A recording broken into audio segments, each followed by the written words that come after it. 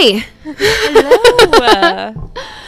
You are listening to Talk Crooked, the social justice and comedy podcast where two friends laugh, cry, and rage about an unspeakable subject.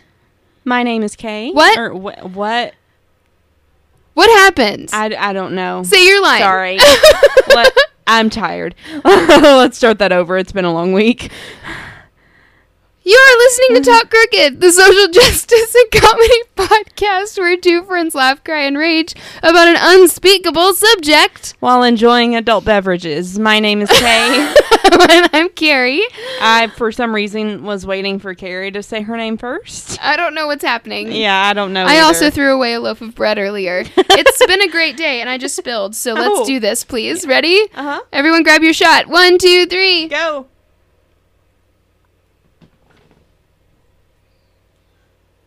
I can't drink.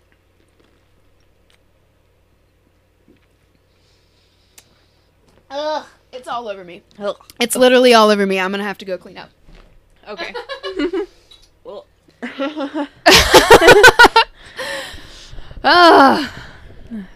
Well, hi. It's been a week. Yes, it's been a full week since we recorded. Mm-hmm.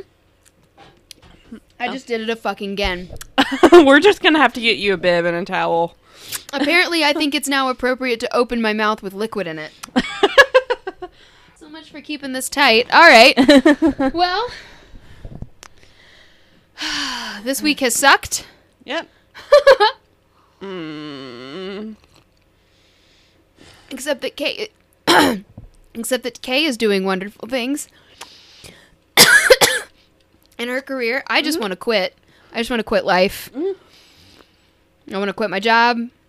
I'm really thinking about it. Like, I'm really thinking about floating the idea to Josh of like, hey, so listen, I've got this new plan wherein I don't work and you work really hard and lots of overtime because you're allowed.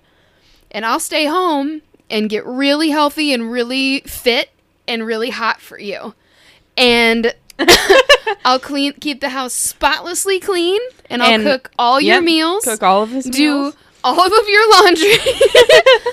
And make sure the dog is worn out before you get home so he doesn't bug you. How does this plan sound? And then You're basically paying for a housekeeper because you'll be minus my paycheck.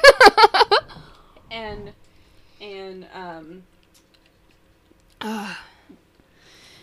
we can have more time to reach out to sponsors. Yes, and I can do this more. And yeah, like I just hate my job, but it's fine. Yeah, I've got an internship that I'm really excited about. I got put on the spot in my class the other week and had to talk about my internship interview because apparently it got back to my teacher about how awesome my interview went. And I left the interview thinking, who let me come outside and speak? But apparently I did well. Good. Yeah, so I'm really excited about that. Like, I've been having a lot of fun writing in my classes, and like I've got some really awesome classmates. I've got a new listener and a classmate. So Yay! thank you, Sal. He listened to our episode about the home invasions. No, Yeah, that was a good one. Not home invasions. People The squatting one? and yeah, he loved it. That's my new favorite episode. I love that one. And he's gonna come to our live show. Oh, yay! Yeah, so That's exciting. We'll have one person there. we will have more than one person We there. will have one person. And that's plenty. No, I'm just kidding.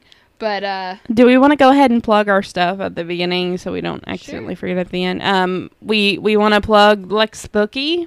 hi, Amanda. Love you. Yes. I can't breathe because I'm choking. Why are you choking? I'm choking on my drink because I have dementia and I can't, function. My grandma has dementia. By the way, I'm not being a dick. Yeah. But, I just spilled all over myself twice and stubbed my toe, and I'm just going to let you talk. Well, Because clearly I'm incapable. You're of not life incapable. Right now. Amanda is the Lex Bookie. She's amazing. We're in a collab right now with her. Go check out her book recommendations. She does one for every episode. She just did an amazing true crime one that I cannot wait to read. It's called like The Killer Across From Me or The Killer Across the Table. Killer Across the Table, yeah. You were telling me about that earlier. Yeah, it looks really good. Yeah. It popped up in my Audible recommendations, and then I saw that she had reviewed it, and I was like, oh my god! It's meant to be! It's going to be mine. It will be mine. The Killer Across the Table. Yes. Unlocking the secrets of serial killers and predators with the FBI's original Mindhunter. Ooh. Bam! I saw Mindhunter at Barnes & Noble the other day. I just hit play on my Audible account. By the way, in case anyone was wondering why there was a voice that said, "This is Audible." It was starting my book over. But she's also going to be on an upcoming episode. Yes, we just have to get that scheduled. Aside from that, we've got our Facebook group up and going. It's Unspeakables United. Please go check it out. And join, have fun with us, discuss with us. Also, we have started putting the link to our Patreon and our website in the descriptions. So please give the description a click and then click on the URLs that I've put in for you. Real quick, real easy. Can get you onto Patreon. We're doing a cool thing right now where the first person to donate at each level gets all the prizes. You get a shout out on our social media, on air. You get to pick an episode topic. You get a free merch item. Yay! All the things. Yeah. It's so fun. And you get to listen to me shit my pants. So there's that. And help us get closer to this being our only job. Yeah. It would be amazing. Yeah, it would. Yeah. I want to say something real fast at the top of the episode that's a little bit of a downer, but I wanted to just send happy thoughts towards the families of the kids that were shot and killed in California at the most recent school shooting. Oh God.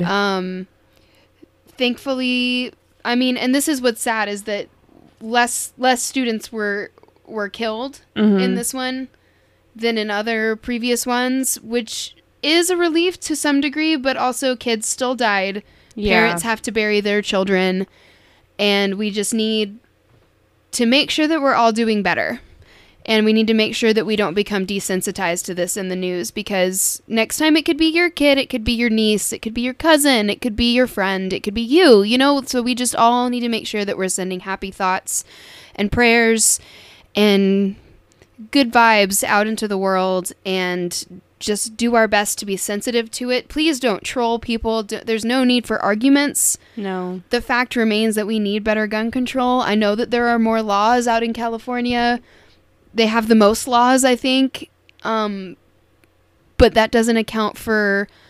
I don't know the situation, to be honest with you. I literally just know that it happened. I don't know the circumstances around this kid. I hadn't even heard that it happened. Yeah, I just heard about it this morning. It's really bad. And I saw a Facebook post that my friend did just now, and it reminded me. And we're sending our thoughts and our love to you, people out in California, and anyone who's been a victim of a school shooting, either secondarily or directly, and or even thirdly, anyone who's been affected, because they are so scary and it's so sad, and they're completely preventable if we just do better as a society. And so we just need to make sure, and I don't want to victim blame his parents at all, but we do have to make sure your guns are locked, make sure that you're setting the precedent that your kids can be open with you about their emotions.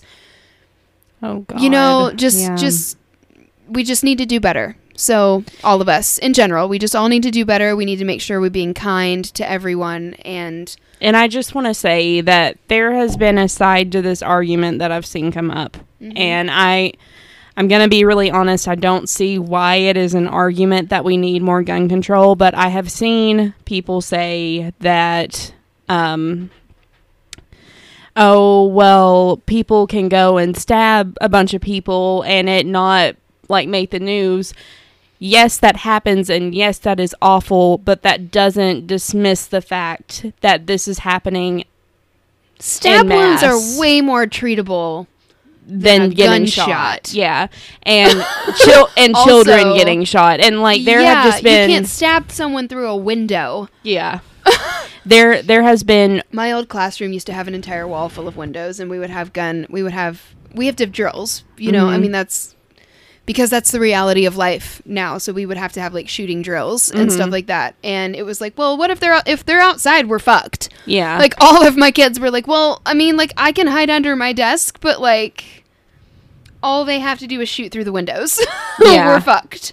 So you know, it's just it's a reality of day to day, but we just really need to make sure that we're not becoming desensitized to that level of violence. Don't brush it under the rug and say, well, less kids died, so that's a victory. Yeah, no. It is a small victory, yes, that more kids didn't die. That's amazing that it was a small amount of students, but it doesn't discount the fact that lives were lost, and so we just want to. And there have been over 250 mass shootings in this year alone. Yeah, it's been crazy. So, and yeah, it sounds like a media frenzy sometimes, and it's hard to know if things are real, which was some of the things that I heard today at work, which is really sad because, you know, unfortunately it's no longer news, it's media, and so we just need to make sure that we're not arguing and using it to turn against each other, we're just collectively joining hands and saying, okay, let's do better and let's find a solution. Exactly. So, all right, so done. Yeah, awesome. Moment passed. I just wanted to make sure that we talked about that because I didn't want to. We are real time right now, so I didn't want to discount that and skip over it. So yeah. Okay. So this week we're talking about Machiavellian ideals. We are talking about the one of the coolest things ever. It's gonna be just really so fun. fascinating. Yeah. And I do have a bit of a longer case. It's a little dark, but I'm not focusing on the dark part. I'm just focusing on why on it's the fun Machiavellian. part. Yeah. Just the kind of the psychology side, because Yeah, that's where I'm at too. yeah, I forgot to take the quiz. take So, it real quick. Yeah. It doesn't take Give too me long. just a second. And the quiz that Carrie is taking right now, I will share that to our stuff so that you can take it as well and see where you fall. And just remember that wherever you fall is where you fall, and what you do with that is, you know, what you do with it, and just try to use this for good instead of how dark it can get. So the first time I took it, I was around a 90 something. The second time I took it, which was this time, I was a 71, which is good, because that means You're less of a sociopath now? it doesn't mean that you're a sociopath. It just means that you Are less manipulative, and we're going to get into it. yeah, we are. Okay, now that I've done my homework, I'm sorry. Okay, so let's talk about it. Let's Yeah. dive in. Yeah. Okay. I have some theories as to why it has changed so much, and yeah. Yeah, I'm excited. So Yeah. let's talk about it. All right, so like I said, we're talking about Machiavellian ideals. So let's talk about Machiavelli for just a second, because he was a person. Yes. Um, Didn't he, like, wasn't it, like, basically he got exiled and then he wrote basically an expose about the politicians that exiled him? hang on. Okay. Okay, so Niccolo di Bernardo. No, I can't do that. Niccolo di Bernardo de Machiavelli. Beautiful. Not very good in an Italian accent. It comes out super like a spicy meatball, you know. So he was. So we are in the Renaissance. Welcome to the Renaissance. All right. May 3rd, so he was born May 3rd, 1469. Which is a year that exists, and That's crazy He to died me. June 21st, 1527. So he was a millennial baby. He was an Italian diplomat, politician, historian, philosopher, writer, playwright, and poet of the Renaissance period. Yeah. Bitch, got it. He has often been called the father of modern political philosophy and political science, which is Wow. Yeah. That basically means he was the first person to think about it. And this say is the something fucking about 1400s, man. Yeah. Like, Oh my god. And we're in the 2000s now. yeah, isn't that nuts? Yeah. He has often been called the father of I already read that.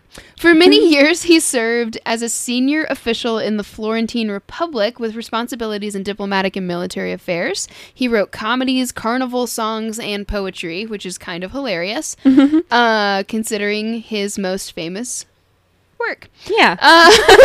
His personal correspondence of high importance to historians and scholars. He worked as secretary to the Second Chancery of the Republic of Florence from 1498 to 1512, which is a long fucking time. Yeah. When the Medici were out of power, which I remember vaguely from history, and I don't remember what that is. He wrote his best-known work, which we have all read in college, I'm sure, The Prince. I actually didn't read it. Really? I read it in English 300. I mean, I've read parts of it, but I didn't read the whole. Yeah, we didn't read the whole thing. That would be super dry. And it's in Italian. He wrote that in 1513, having been exiled from city affairs. The word Machiavellian is widely used as a pejorative to characterize unscrupulous politicians of the sort Machiavelli advised most famously in The Prince. What was that word? Pejorative? Pejorative? I have not heard that before. I like it. Let's find out what pejorative means, because I know what it means, but it's hard to explain. Okay. Pejorative means expressing contempt or disapproval. Okay. So the word Machiavellian is used as a criticism, basically, to characterize unscrupulous politicians. Mm-hmm. Okay. Machiavelli proposed that immoral behavior, such as dishonesty and the killing of innocents, was normal and effective in politics. Because he was a swell guy. Yep. He also notably encouraged politicians to engage in evil when it would be necessary for political expediency. Mm-hmm. Political expediency meaning like to further a cause of some sort, not to have your own island full of children for you to fuck. Yeah, no. The book gained notoriety. We're at a great place, America. The book gained notoriety due to claims that it teaches, quote, evil recommendations to tyrants to help them maintain their power, unquote, which is not true. No. Really. No, it's kind of a... Unfortunately, sometimes this is how you have to get stuff dated, done. and it's a philosophy. I mean, it's a philosophy, and it's about politics, which is a hard place to be in. I don't agree with his ideals. No. But I'm not going to sit here and say that I think that murdering anyone is okay. I don't. I mean, the one agree for the with many. that, yeah. In my opinion. Huh. I mean, the one for the many. As a Gryffindor. But, also... No. You know what I'm saying? Like, it's hard. It's a theory, and it's a philosophical debate that's ongoing, and it's not something that, like all theories, I don't think it's something that one should be married to, but I also think that it does have value in certain contexts, and maybe you can take pieces to apply, and it's always going to be both sides of the coin. It's never going to be one or the other. It's going to be both married together. So... It's important to read this kind of thing so that you can kind of learn where you are and where you stand morally and what you really agree with. And then it's also important to read the complete other side of it as well and make sure that you're a well-rounded human. And it is with anything. Yeah, and not just someone who just sits and wants to sit in an echo chamber all the time. You know what I'm saying? Like, I really try when I do, like, research for our topics and stuff, I really try to make sure that I look at both sides. And what's fun about that is that most of the time the other side is completely fucking wrong. So you're entitled to your wrong opinion. You're entitled to your wrong opinion, but I'm not going to share it as truth. So like, just try hard not to get pregnant when you're raped. Like, I'm not gonna share that as a thing.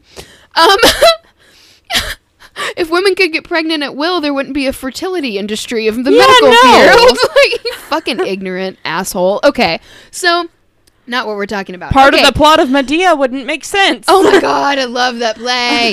Okay, so the term Machiavellian often connotate... you can tell I didn't write this. The term Machiavellian... This is fully lifted from Wikipedia today. So, Same. Multiple sources from Wikipedia, and I went down a rabbit hole that was really fun, and I have now learned my favorite term in psychology that I cannot wait to get to, because we need a third person on this show so that we can call ourselves the Dark Triad. I'm just saying, how fucking awesome would that be?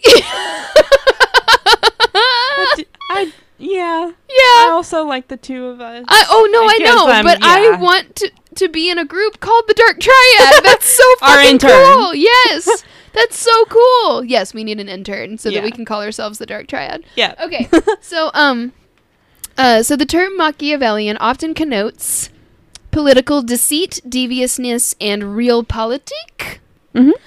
Even though Machiavelli has become most famous for his work on principalities, scholars often... I can't read today, I'm so sorry. Scholars also give attention to the exhortations in his other works of political philosophy. Mm-hmm. So he has other works, but The Prince is the most well-known, and because it's the most troubling. Yeah. As most things are.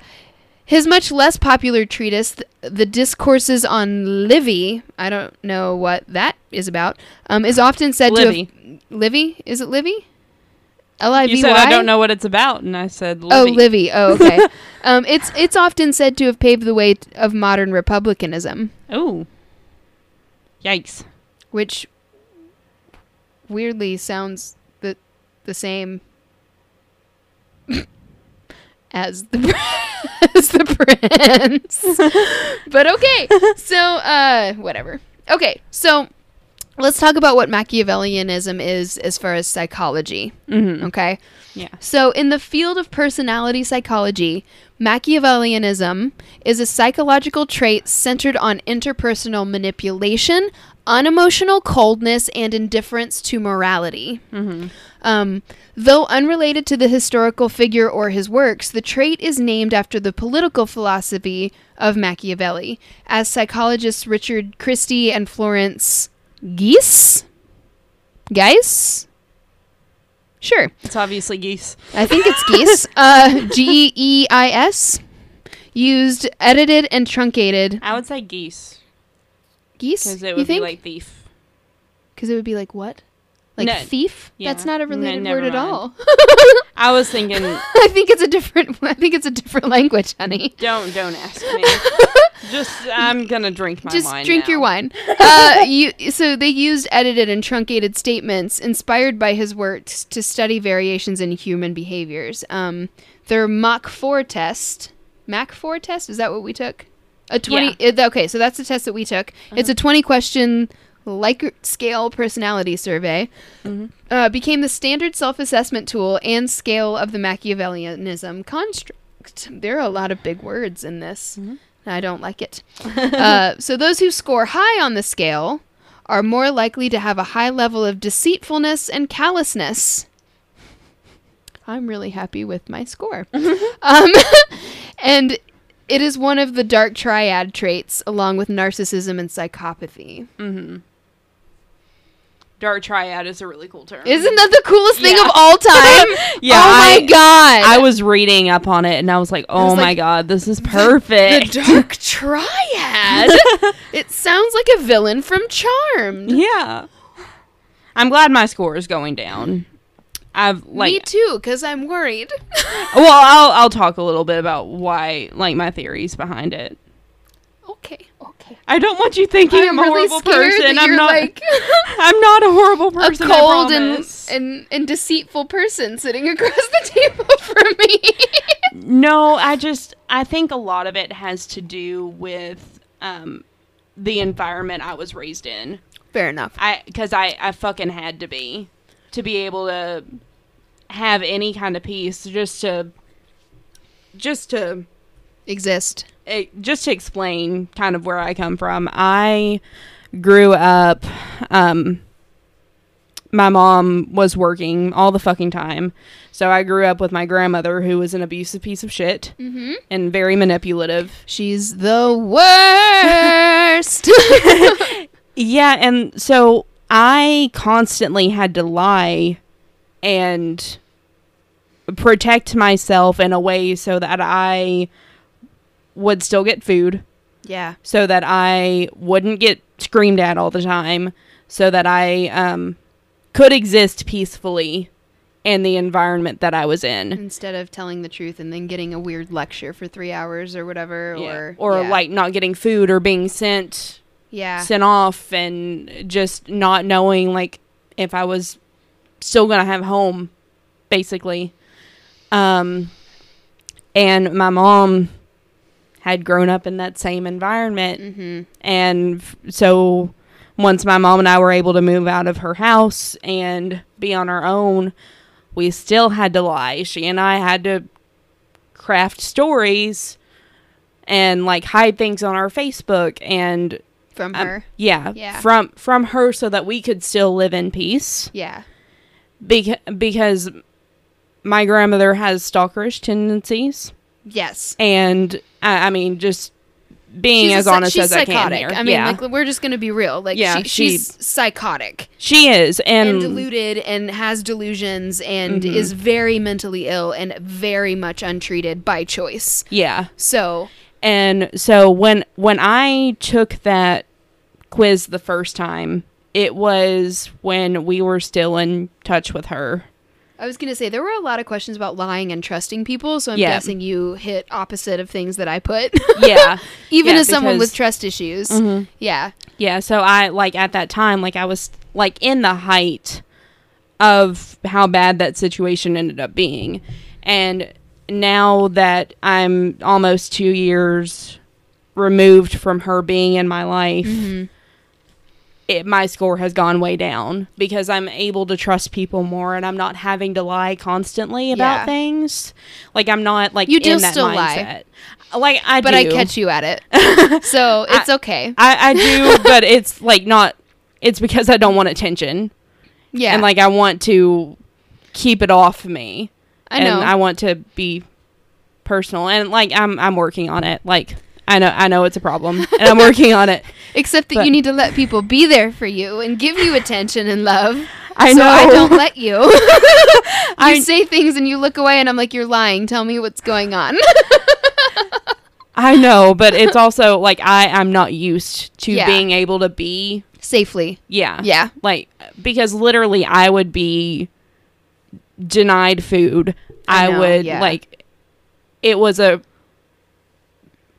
was a bad place to be growing up in. Yeah. And when someone has to tell you that you didn't have a bad childhood, if someone has to tell you something like that, it's not true. And, like, it just, you know. Yeah. So, like, I don't know. Like, I'm getting better. I think it's part of my healing, and like I like that. Is that you're not cold. Yeah, and you're not unfeeling. Yeah, you just have had to deceive a lot, so that probably moved your score up higher. But yeah, I think that's why. Yeah, like honestly, I'm obviously not killing people. I'm not like I can't be mean. I'm not hateful. Like I can't. Like I can't. You don't have fathom that in you. Yeah, killing people. Like I just So, in psychology, the dark triad refers to the personality traits of narcissism, which we've covered, Machiavellianism, and psychopathy. So, meaning psychopath. Yeah. Which is a branch of sociopathy, which is sociopaths, which is crazy people that are super mean and will do anything to get ahead and are super manipulative and antisocial and blah, blah, blah, blah, blah, blah, blah. I'm a high-functioning sociopath. Yes. Do your research. Do your research. What's the guy that he hates? Anderson. Yeah. Poor Anderson. Go in the other room. My face is distracting or something like that. God, he's so good. It's your face. It's turning me off. Go in the other room. What? Anderson, turn your back. My face is putting you off. Oh, it's such a good show. Research on the dark triad is used in applied psychology, especially in the fields of law enforcement, of course, clinical psychology, of course, and business management. Yeah. Because capitalism is set up for sociopaths to succeed. And snakes, yeah. Yes. And for them to become president. Yeah. Well, horrible cold I have. Democracy is set up.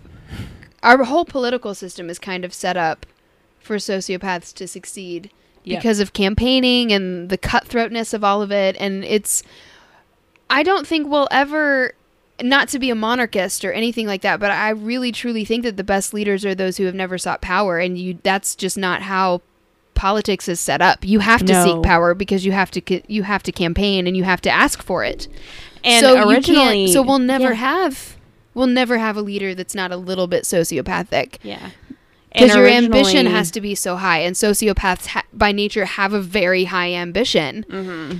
And originally it wasn't supposed to be like that. Like, it was still supposed to be, you have to vote, but we weren't supposed to have all these different parties. Smear campaigns. And it just... Washington looking at us like, what have you done? Women in Congress? Are you crazy? Not bad, but like... Yeah, that's what I imagine happening. They're like, wait, what? Why can women do things? You have black men in power? You're crazy. There's an Asian man running for president? He has right? my vote. I know, right? Like... Okay. Andrew Yang 2020. So people scoring high on these traits are more likely to commit crimes. Doesn't mean you will. It just says more likely. Yeah. People with ADD are more likely to do cocaine. I've never done cocaine, so I mean, I'm just saying. Yeah. So they're more likely to commit crimes, cause social distress. I mean, take that how you will. Yeah. And create severe problems for an organization. Especially if they're in leadership positions. Good thing you're not in management anymore, Miss 71. I wasn't creating severe problems. I'm just kidding. I was making things better. I'm just kidding. I'm just kidding. Okay. So they also tend to be less compassionate, agreeable, empathetic, satisfied with their lives, and less likely to believe they and others are good. I mean, like, I don't believe other people are good, but I've worked retail for my entire life, and people are shit. So, but I mean, you know, Voldemort worked retail, so we get it. I see this in my own work environment. The people that I work for are not very compassionate. They're not very agreeable. Mm-hmm. They're not empathetic, and they're not satisfied with their lives, and they don't trust us. Yeah. You know, like, I mean, none of them. So it ticks the boxes, and they own the company. You know what I'm saying? So it's like, how do you? It completely you can't. Yeah, they've set it up to be a failure because of the person they've put in charge of HR, and because of who also has all of these tendencies. Like, you know, I mean, she literally called. Never mind. I'll have to tell you that story off air. But yeah. It's just not great. And so, like, I mean, you know, like, the president of our company is not satisfied. He's just constantly seeking more and more and more and more. And I mean, I feel like that's why serial killers tend to always escalate, is because it's okay. Now you build up a tolerance, like with alcohol or a drug, and it's like, okay, this isn't doing it for me anymore. Breaking into a home isn't doing it for me anymore. I want to break in when they're home. Yeah. Oh, that was such a rush. And then you get used to that. And then it's like, okay, so I want them to see me break in while they're home. Okay, now I'm going to tie them up and torture them while they're home and take their shit in front of them. Okay, now I'm going to start attacking people. Yep. Now I'm going to start killing people because I don't want to leave witnesses. Like, you know what I'm saying? Like, and because that's more of a high. And, you know, it's just... it's the same with business. Haze. Yeah, and it's the same with business practices where people are like, let's just keep going. Let's keep getting bigger. Let's get bigger. Let's get bigger. Let's get bigger. And I won't pay anyone more. Like, you know, and And they get so tight-fisted with everything, and they get so, I don't know, it's like they don't think that, just in working for sociopaths, you know, like, and psychopaths, like, they don't trust us. They don't trust any of us to work from home. Nope. They don't trust any of us to not be fully supervised. There's cameras all over the place that are connected to all of their phones, so they can spy on us all the time, even when they're not in the building. Yep. Absolutely true. Oh my God. Yeah, yeah. All the offices are glass, but I mean that's also like a moral thing, so you're not stooping someone on your desk. Yeah. And and you know, there's no kind of there's no incentive program. There's just the empty promises of if you do better, I'll pay you more, but then it never happens. Yep. You know, and it's just not. We're only ever told what we're doing wrong. You know, it's just, it's not, they don't understand why we're not giving 1,000% to our jobs when we have no vacation time and shitty health insurance, and they get to leave and go on vacation whenever they want and not come in on time and all of that stuff. They do not lead by example, and they expect us to absolutely toe the line when they don't. Yeah. And, you know, it's totally unequal, and it's an us versus them mentality where I work, and it is 100% doomed to fail. They're making you a number. Yes. And actually, I am just a means to an end. Yeah, the last place I was working, like, not Family Video, but this last place that I have since left after less than a month, I got hired as a seasonal person, and I was talking to my friend that actually got me on there, and she was like, all of them treat every person here as a number. She's like, I know every seasonal person's name. They see them as a number. That's because she worked for Family Video where we were people. Yeah. Yeah. And like, and all of my lifelong friends I've met through Family Video. Like, Family Video hires badass fucking people. Yeah. Yeah, like, and it's not the same everywhere else. It's just, you know. And, like, there's a strict hiring process there. Like, it's not only do you have one interview, but then you have to take sort of like an ACT, and then you have to have another interview. And only then do you get hired. And, like, then it's, you know, they're also trusting you to work by yourself. Yeah. And it's just, yeah. Yeah. And you have to have a certain type of ability and skill level, and we are the cream of the crop. Yeah. Okay, so there's a good deal of conceptual and empirical overlap between the dark triad traits. So for example, researchers I have hiccups. Researchers have noticed that all three traits share characteristics such as lack of empathy, interpersonal hostility, and interpersonal offensiveness, which I found interesting and ticks every box of the people I work for as well. They absolutely... It's so weird because it was hard for me to picture that people like this actually existed until I got this job. Like, yeah. They truly do not understand how you feel. Wow. Or how what they're doing makes you feel. At all. They do not get it.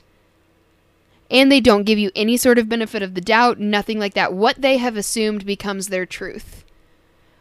So, that's like, insane. They look at the time clock and they see that you've clocked in 2 or 3 minutes after 8, which is when everyone's supposed to be there. And they immediately assume it's because you don't give a shit about your job. And it's like, no, I can leave half an hour early to make this 15-minute drive, and I still get stuck behind 3 school buses and a dump truck. So... And I can't pass because there's people coming, and I'm not going to kill myself for $11.50 an hour. Yeah. So, you know what I'm saying? Like, yeah. They automatically assume that, and it's like, okay, but doesn't my work speak for itself? Yeah. Don't you see that I care about my job?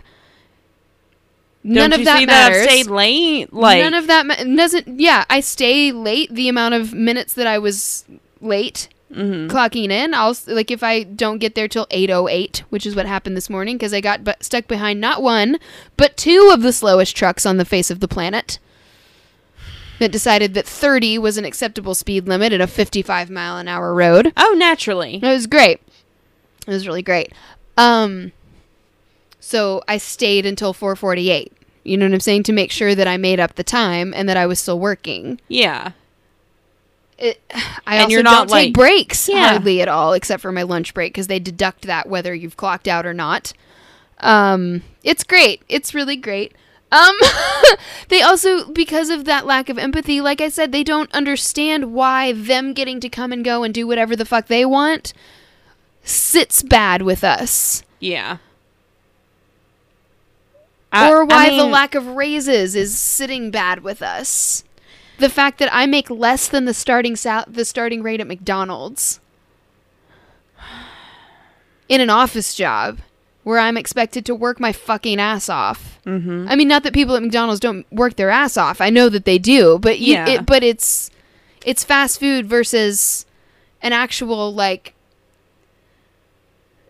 a job that you've gone to sales college job. Yeah, like I have a fucking degree for goodness sake. You know, like I mean, I'm a valuable asset to a company that is making in the millions of dollars a year. Yeah, like I have a specific set of skills that's making millions. Not that McDonald's isn't making trillions. You know what I'm saying? But like I have a specific.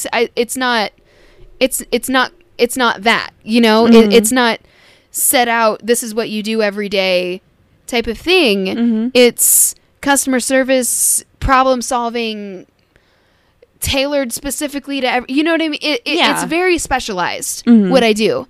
And you have to be able to make decisions on the fly. Yes, I have to make decisions. I have to solve problems on the phone with customers that are spending thousands of dollars per ticket. Yeah. Not order, you know what I mean? Mm-hmm. Not it's high stakes is what I'm saying. And they don't understand why that makes me dissatisfied with my job when I see them doing whatever the fuck they want, and then they're expecting us to stay late every day and expecting us to give that big of as much of a shit as they do because they have freedoms that we don't. Yep. If you had some of the same freedoms if I was making fucking six figures, then fuck yeah, I'd stay late all the time and I'd give way more of a shit. Yeah. You know what I mean? But they don't do that. They don't get that. Yeah. And interpersonal hostility, they scream at us. Everything is immediately straight to anger. They don't ask like, hey, why don't you tell me about... And we'll get into more of this, of course, when we have our toxic work environment episode. But like, you know, like it's immediately a scream fest. There's no like, tell me about why you made this mistake. Tell me about this email. This seems a little snarky for you, and that seems out of character. Why don't you tell me what's going on? Oh, I was making a joke. This must have been a misunderstanding. Done. Mm-hmm. I won't do it again. Done. End of conversation. Not a 3-hour scream fest where you make me cry, and then you tell me if I don't look you in the eye, you'll fire me. I hate the people you work for. Yeah, it's really bad. I hate all of them. Interpersonal offensiveness. They also bully us in front of everyone, which is really fun. Yep. Woo! Capitalism's great, y'all. So, likely due in part to this kind of overlap, a number of measures have recently been developed that attempt to measure all 3 dark triad traits simultaneously. Mm-hmm.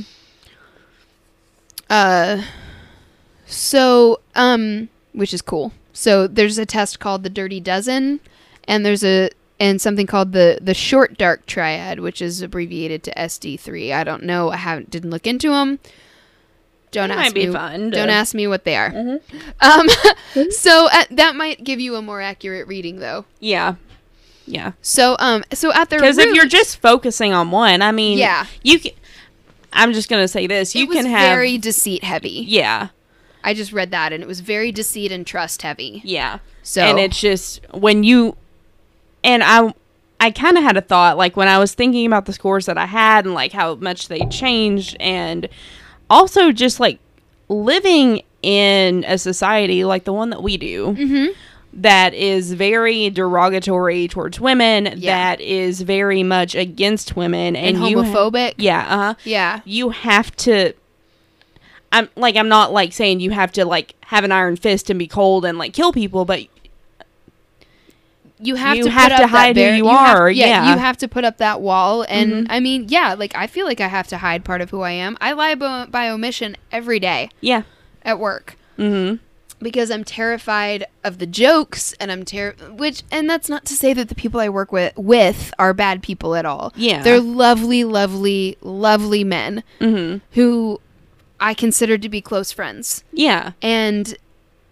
But they also then sometimes talk about how their wife works with someone with HIV and she's afraid of catching it. And I'm like, well, don't fuck him. You'll be fine. Yeah. I'm sure that he's...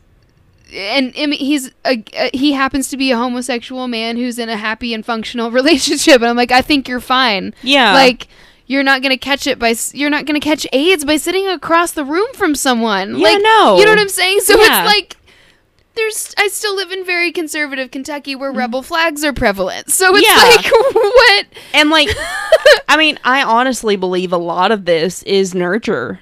I Yeah. think a lot of this is like how you've been treated as you've grown up and like what you had Absolutely. to do to be able to survive. I think a lot of it is A lot of it is nurture, we're saying. Not all of Yeah, it. not all of it. Definitely At not all of all. it, but a 'Cause lot it's of it always is. both. It's yeah. always both. But it's particularly the people that I work for, Mm-hmm. it's a cycle that Yeah. is being perpetuated. Mm-hmm. I see 3 generations of it every day. Yeah. The same patterns. And there's abuse there, and there's example that's being followed, and no one's breaking the cycle. Yeah. The important thing, Except for maybe my direct supervisor a little bit. yeah. Because he's my age and more of an open-minded individual than the rest of his family. Yeah. I will say that for him. He's the loveliest of them, Mhm. which is still not perfect, and no one is, but Yeah. And I will say that even like we all have a little bit of Oh, these yeah. traits in us. And Oh, yeah, absolutely. sometimes you are more apt to certain ones. The thing is, you have to catch yourself doing them and make it a point to change the way that you're doing that. It is, self-awareness is key yeah. here, and that's why I think everyone should have to go to therapy. Mm-hmm. And it should be encouraged to be truthful to your like all the Yeah. parents who have to send their kids, encourage your children to be truthful to the therapist so Mm-hmm. that the therapist can then help the kid to develop and be self-aware so that you recognize traits Yeah. and you recognize problems in yourself and you recognize the goodness in yourself as well Yeah. and are able to play to your strengths And it, while also extending courtesy. And I mean, I know I sound like the author of Utopia here, but you know, like also extending that the courtesies and that empathy towards other people around you, because you Yeah. can have these tendencies and still be a wonderfully functional person Yeah. if you are self-aware and you recognize these and you have tools. yeah. And like I'm gonna like be honest here, and like I'm not trying to make this whole thing about myself. I'm just like using. I mean, like, you kind of are. I'm sorry. I'm just kidding. I'm sorry. I'm just kidding. like I'm trying to. We know you love to talk about yourself. Yeah, I'm a total narcissist. You are. Here. You're the worst. I'm just kidding. I'm sorry. No, it's okay. But I just think a lot of it, a lot of this, like the perpetuated cycles, if you want your kids to be truthful, if you want to grow truthful people, if you want Truthful your people. partner to be truthful with you, you cannot blow up every time. You No. cannot be hateful. You cannot be abusive. You have, like, if You have to model that conflict resolution Mhm. is what you have to do. and we're all human, we're all going to fuck up. Yes, everyone will. But like you have to see that you're doing that, and you have to turn it and be like, okay, how can I handle this differently next time so that they're willing to talk to me? You also so that they're can't set up a work environment where you have your employees have to lie to you in order to live their lives. yeah. Like when someone comes to you and says, "Hey, I need next Friday off," and then you say, "Oh, you don't have any more personal time left," and then they say, "Okay, so do I fill out a form? Like, you don't have to pay me. I just need to not be here. Yeah. So I can be at my daughter's thing." Mm-hmm. And then you come upstairs and you tell your coworkers and they're like, "Well, I guess you should have just called in, I guess." Yeah. Wow. You know, like, it's just, okay, great. So set up a system where we have to lie to you so we can just completely distrust each other even more. Mm-hmm. Real life, y'all. Yeah. It's just, I mean, especially when yeah. I was told that even if I call in and get a doctor's note, I still lose personal time. Even though it's excused because I have a doctor's note and you don't give me sick leave. Wow. Naturally. Pretty sure that's illegal too. But anyway, so not that the person who's head of HR has any idea what she's doing. Okay, so oh Lord. Okay, so let me talk a little bit more about the testing, and then I'm going to go a little bit into a little, like, slightly more detail about each of the different things, and then I'm going to be done. So, okay. So at their root, however, most of these measures are questionnaire style and require either self-response or observer response. Yeah. So that's what makes it a little bit difficult to trust the results, and that's what's really hard about social science is that, and that, I think that's why they always do the agree, disagree, slightly scale, disagree. Yeah. Because, and they just put statements, because that doesn't require someone to say, "I manipulate others around me." You know what I'm saying? Like, yeah. It's statements that are specifically measured and tailored to a particular point of view, which is probably the most accurate way to do it, I think, even though it's super annoying. Because I'm like, sometimes, you know, yeah. look at it. I'm just like, I overthink it all the time. But so both methods can prove problematic when attempting to measure any socially aversive trait, as self-responders may be motivated to deceive, which is, of course, because you want to give the answer that you think they want to hear. Yeah. So that's the thing where you have to set it up and say you have to answer honestly even if you don't like the answer. Yeah. Like that one personality test that you take and then it feels like they're peering into your soul. Yeah. When you're at the end of it and you're like, "Oh shit. This is me to an absolute T." Yeah. I don't remember which one that was, but my friend Nicole sent it to me. I'll have to dig it up sometime so we can take it and compare results. The IFVF, jibba jibba blah. Yeah, I'm an INFP. Whatever. I don't remember what mine is. INFP-T. I had a J in there because I'm judgy. I don't remember. I don't remember what it was, but I read it and I was like, "Oh, fuck." Whatever it is, like, my personality makes up 4% of the entire globe of personalities. Yeah, mine was really, it was, like, low, super too. rare and low. Yeah. Look at us. We found each other.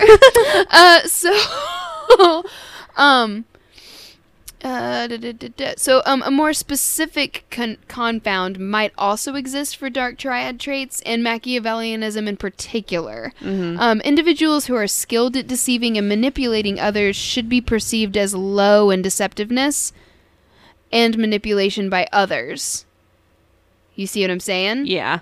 So if they're good at it, other people aren't going to notice that they're manipulating and deceiving. Yeah. Because they're that good at it. This is making my eyebrow twitch. Do you see it? Yes, a little bit, yeah. I'm too smart, though. Yeah. I always fucking see it. Yeah. Always. I get a twinge in my gut and I'm like, this doesn't feel right.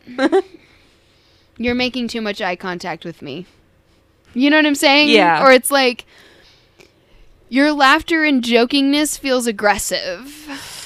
Yeah, like that guy that came in that one night and was like, "Well, if you're over 18, it's legal." No, it's more like when they make a joke and then laugh really loud in your face at their own joke. Mm-hmm. You know? Just being obnoxious. Yeah. Generally, I'm just being funny, you guys. It's like, No. Okay, well, if you have to qualify it with I'm just being funny, that means you're not funny. You're not reading the room correctly. Yeah. Or there's a really good episode of Mindhunter where a guy is crying. Like, his fiance is dead, and he's crying so much. And they're just like, but you can tell that it feels off.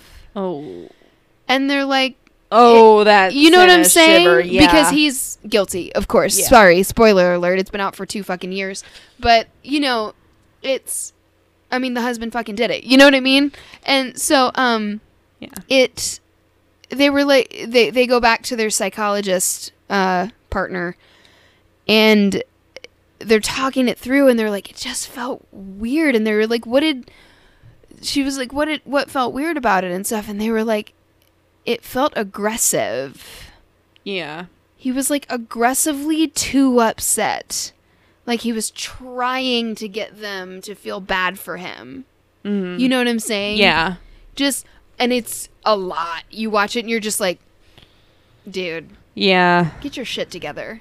You're talking to the FBI. You think for a minute it's just bad acting, and then you realize it's too good of acting. It's too bad of acting. Like, you're like, okay, well, everyone grieves differently, but then you're like, yeah. No one grieves like that, though. You know? Mm-hmm. Especially not a dude in the 70s. Yeah, no. You know, it's like, bah! And they're like, all right, dude. Like, I get it. It's sad. Yeah. You also did it in your tub. So, you know, like. Yeah. You also dismembered her in your tub. So, he's just like, ah! And they're like. No. But you did it. You know, yeah. So, people who are good at it, no one notices. Some of us notice, but most people don't notice. Yeah. Those who are not skilled, of course, but think they're good, is a whole other class. Those are the people that represent themselves in court and all that shit. Yeah. Yep. Red flag. Okay, so let's talk about what Machiavellianism really means in this context. Yeah. So this is, of course, named after Machiavelli. Mm-hmm. So people who score high on this trait are generally cynical. In an amoral self-interest sense. Mm-hmm. Not in a doubtful or skeptical sense, which is a different type of cynical than I think we're used to defining. Meaning like... Okay. In a selfish way. Yeah. Not in an I've been burned before type of way. It's like, well... Cynical in a... Well, no matter if I pay you more, you're still gonna fuck up. So, okay, yeah. You see what I'm saying? Yeah. So I'm just still gonna pay you nothing, and then you scream in your face and throw things at you when you mess up. People have had things thrown at them? My sister-in-law had a heat gun thrown at her. No, she didn't. Yeah, it's part of why she quit. Oh, yeah. I didn't know she quit. Screamed in her face. Threw a heat gun at her. My father-in-law almost went down there. Which... He should have. They should be sued. They both should have gone down there. It would have been the fight of the century. Yeah. And I would have paid fucking money to watch my father-in-law punch that man in the face. They can get sued for shit like that, and they should have been. But that's the thing, and that's what we were talking about it this weekend, and my brother-in-law was like, you can sue the shit out of them. And I was like, with what money, Keith? Yeah. They don't pay me anything. Mm-hmm. They have more money than sense. They'll continue to appeal and bury us in legal fees. Yep. There's no fucking point. Yep. No point.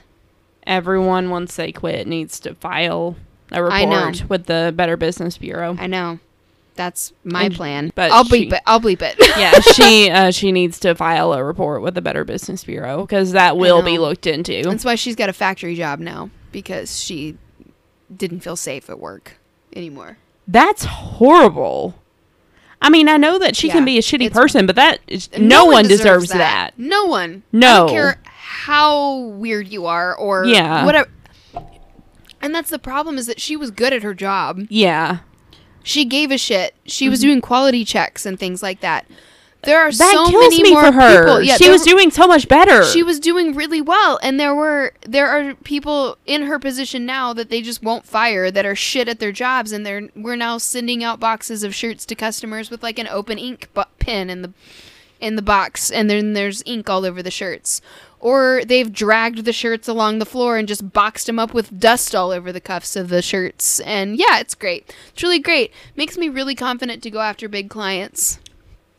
Yeah. When that behavior happens. Yeah, I bet. Because no one's salary is consistent with inflation, even where I work. It's great. You need to get out of there. I know. Convince my husband to let me stay home because there's no better alternative. Yeah. Though there is a place that boards dogs out here that I might try for, but I will not work nights or weekends. So yeah. That's the step up that this job is no nights, weekends, or holidays. So when you work at a boarding place, that's nights, weekends, and holidays, you know? Yeah. So, but there's puppies, so I don't know. There's puppies. But there's puppies everywhere. Okay, so people who score high on this trait are cynical, unprincipled, cold, believe in interpersonal manipulation as the key for life success, and behave accordingly. Meaning, lie.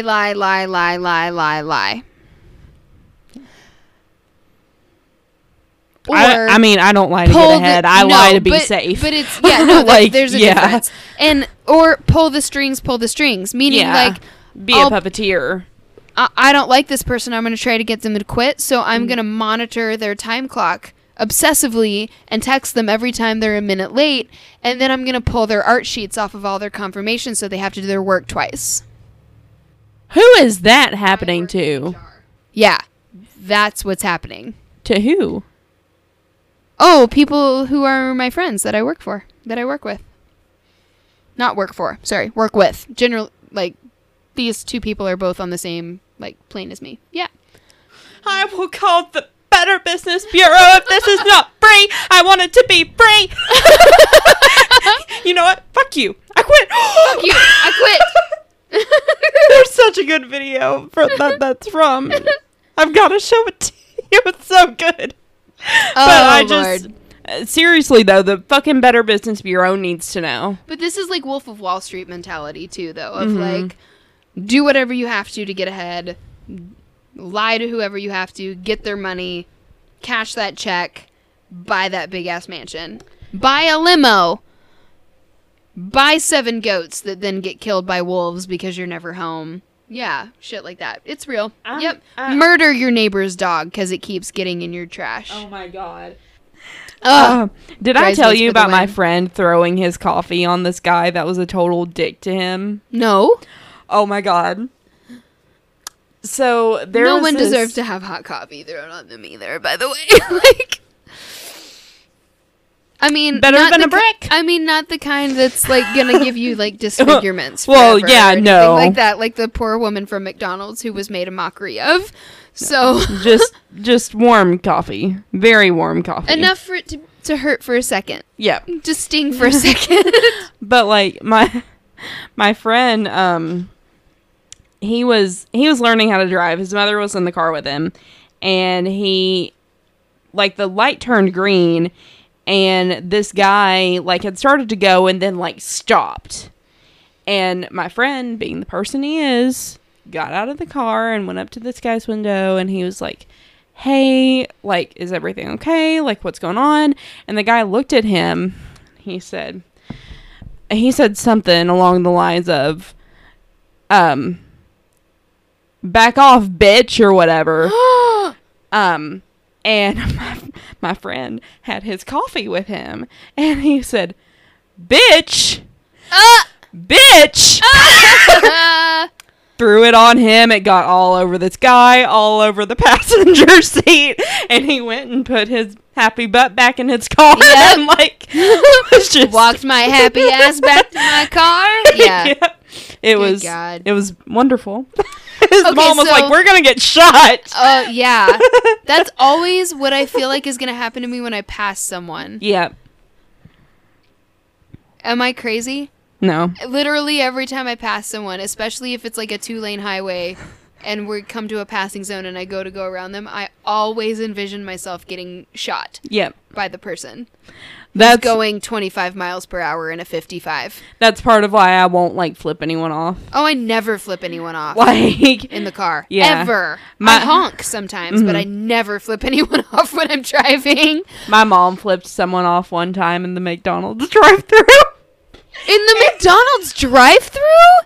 Who'd she flip off? A customer or an employee? A customer. Okay, I was going to say, don't flip off the employees. They will spit in your food. No, like it was this... I was learning how to drive, and this customer was being an asshole. Oh, geez. And she flipped them off, and then the worst hailstorm that we had since 1997 immediately started. The Lord saw. Yeah, and I was like, you can't God do that anymore. You have too much power.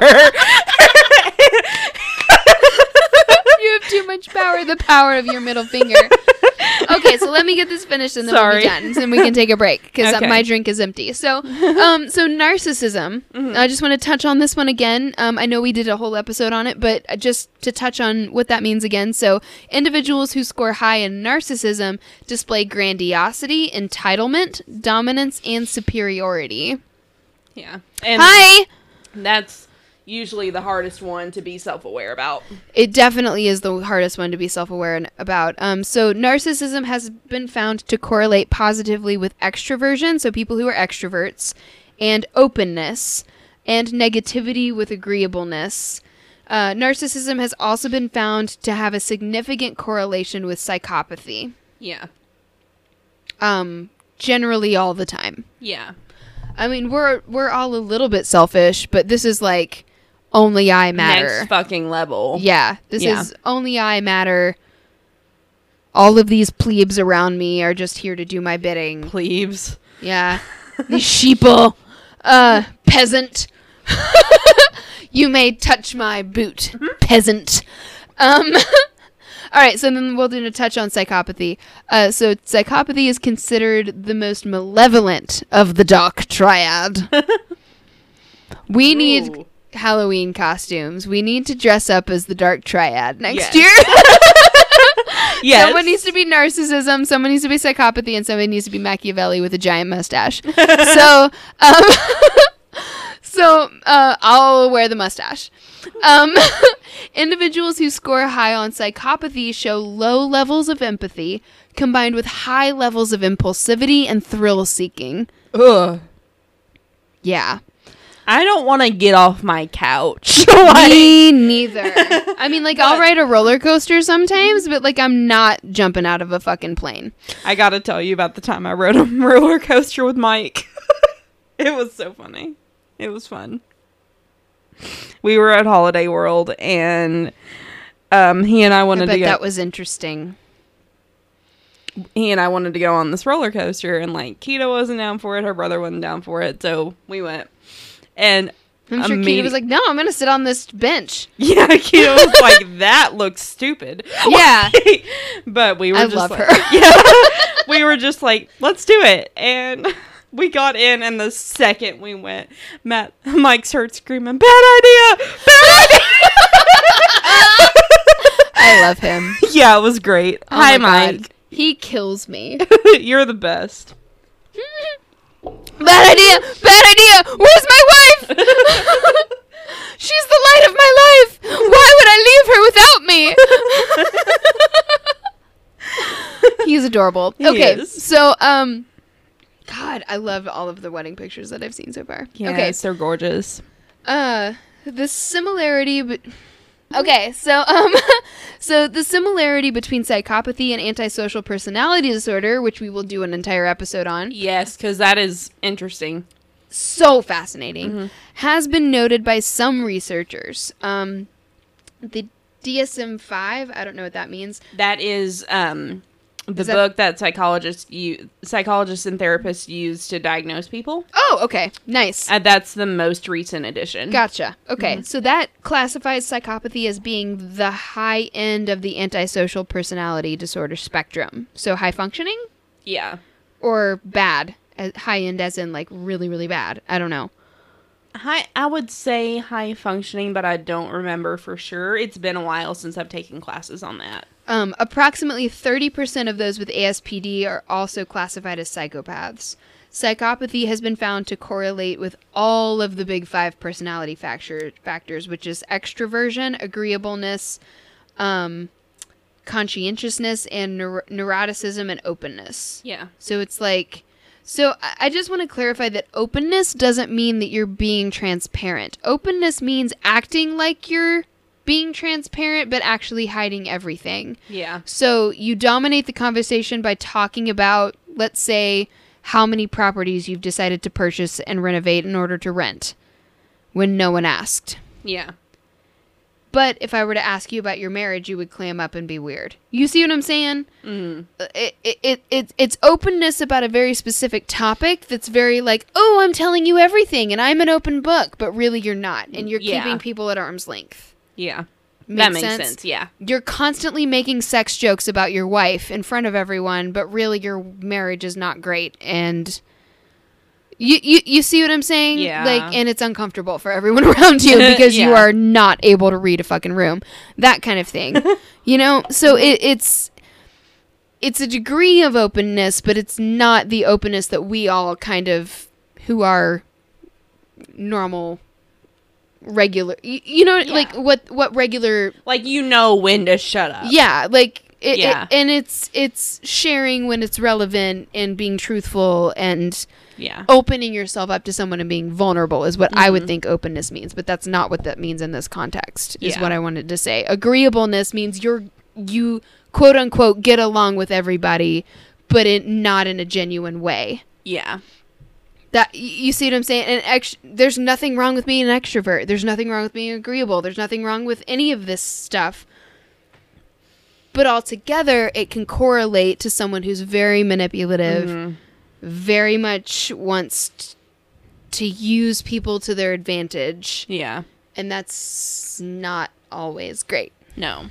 You So- you really just have to, like, watch out for this type of stuff in people, and if the people that are in your life are not willing to work on this thing, we've all got things that we have to work on. If they are not willing to work on this thing, then unfortunately it's time to cut that tie. Yeah. Because you cannot let it consume you. Since I have begun working at the place where I work, which is full of all of this from management,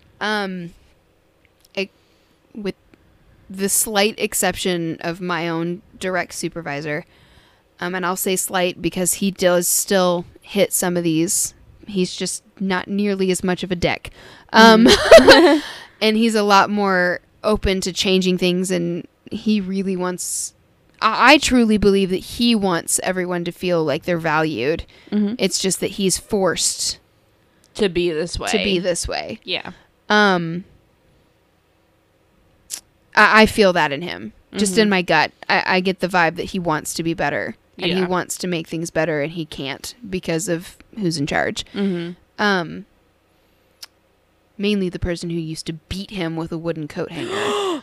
But, yeah, that was a story that was just brought up like it was funny. And I was like, that sounds like child abuse, buddy.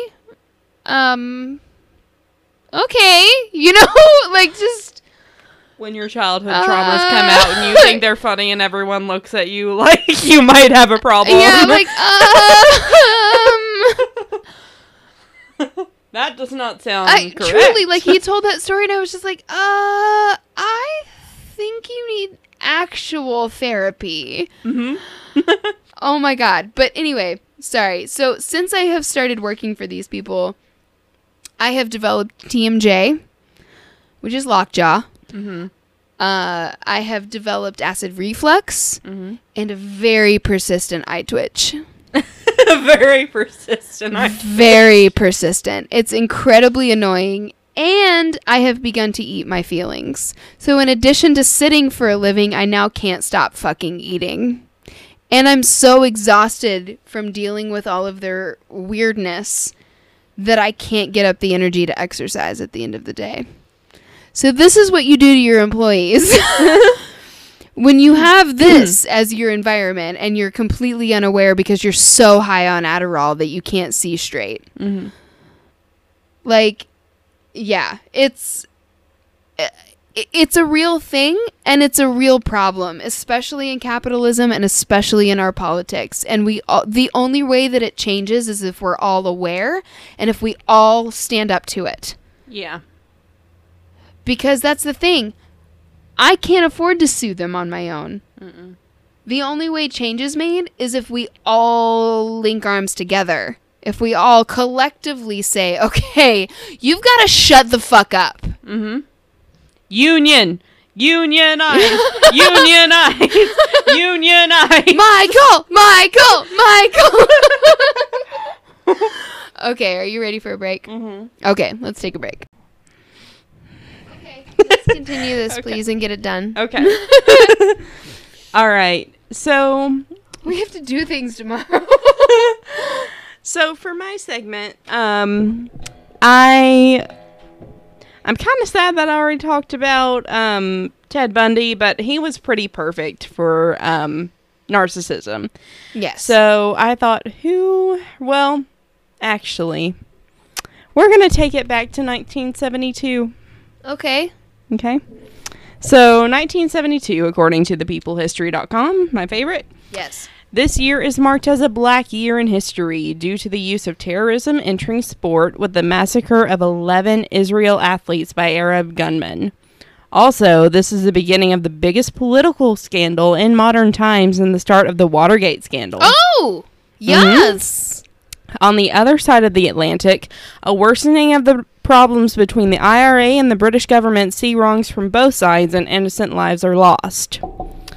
So, a little bit about the stuff that happened in 1972. HBO was launched in the United States as the first subscription cable service. Really? Yeah. Hey, HBO. What was on HBO in 1972? I don't know. Harry porn? Probably. I don't know. Well, because, you get HBO now and you can go and watch, everything that's ever been on HBO. I just wonder what actually started, yeah. There. I'm sure it wasn't Game of Thrones level fucking your cousin stuff. No, what was... It could not have been. No. I'm so curious. Yeah, I know. That's something we'll have to look up later. We'll have to look that up, yeah. Richard... We'll go down that rabbit hole tomorrow in the car. What was on HBO in 1972? Yeah. Richard Nixon orders the start for Richard Nixon? Yeah. Orders the start for the space shuttle program. I'm sure he did. He did. Apollo 16 lands on the moon, where the lunar rover is tested by astronauts John W. Young and Charles M. Duke. Okay. Apollo 17 lands on the moon, and the last men to walk on the moon are Harrison Smith and Eugene Cernan. Digital watches are introduced. Are they filled with radium? Probably. Because they didn't fucking know any better and people's hands fell off. You know that they put radium in, people in water and stuff like that, too, right? Because they thought it was a cure-all. And then people died. I have a feeling that that's how CBD will end up being, but probably not, because it's a plant and not, a weird radioactive glow-in-the-dark thing. Yeah. I don't want to think about that because I took some on my way here. I took some earlier today too because I overdosed on caffeine and I was too tired and I was just jittery and weirdly hazed. Which is why I've been running into things and spilling things on myself all day because I'm just You're just tired. Just a few more things. The first scientific handheld calculator was introduced. It was priced at $395. Like that calculator we all had to buy in high school, T90. I have a TI-84 Plus. Yeah, TI-84. Yeah, I still use it actually though, so that I graphing keep it. Calculator or whatever that was $200. Yeah. Yeah. I got it my sophomore year of high school, and I still use it. It was a great calculator. Yeah. Mm-hmm. You can type full, like, novels on that thing. Yeah, it's wonderful. The Volkswagen Beetle becomes the most popular car ever, sold in excess of 15 million. My friend has had a Volkswagen Beetle, and then the doors fell off of it. That happened to my friend, too. Yes. Yeah. I've never heard of that happening to anything else except for a Volkswagen Beetle. Me like, neither. literally, she got up to go to work one day, and the door came off in her hand.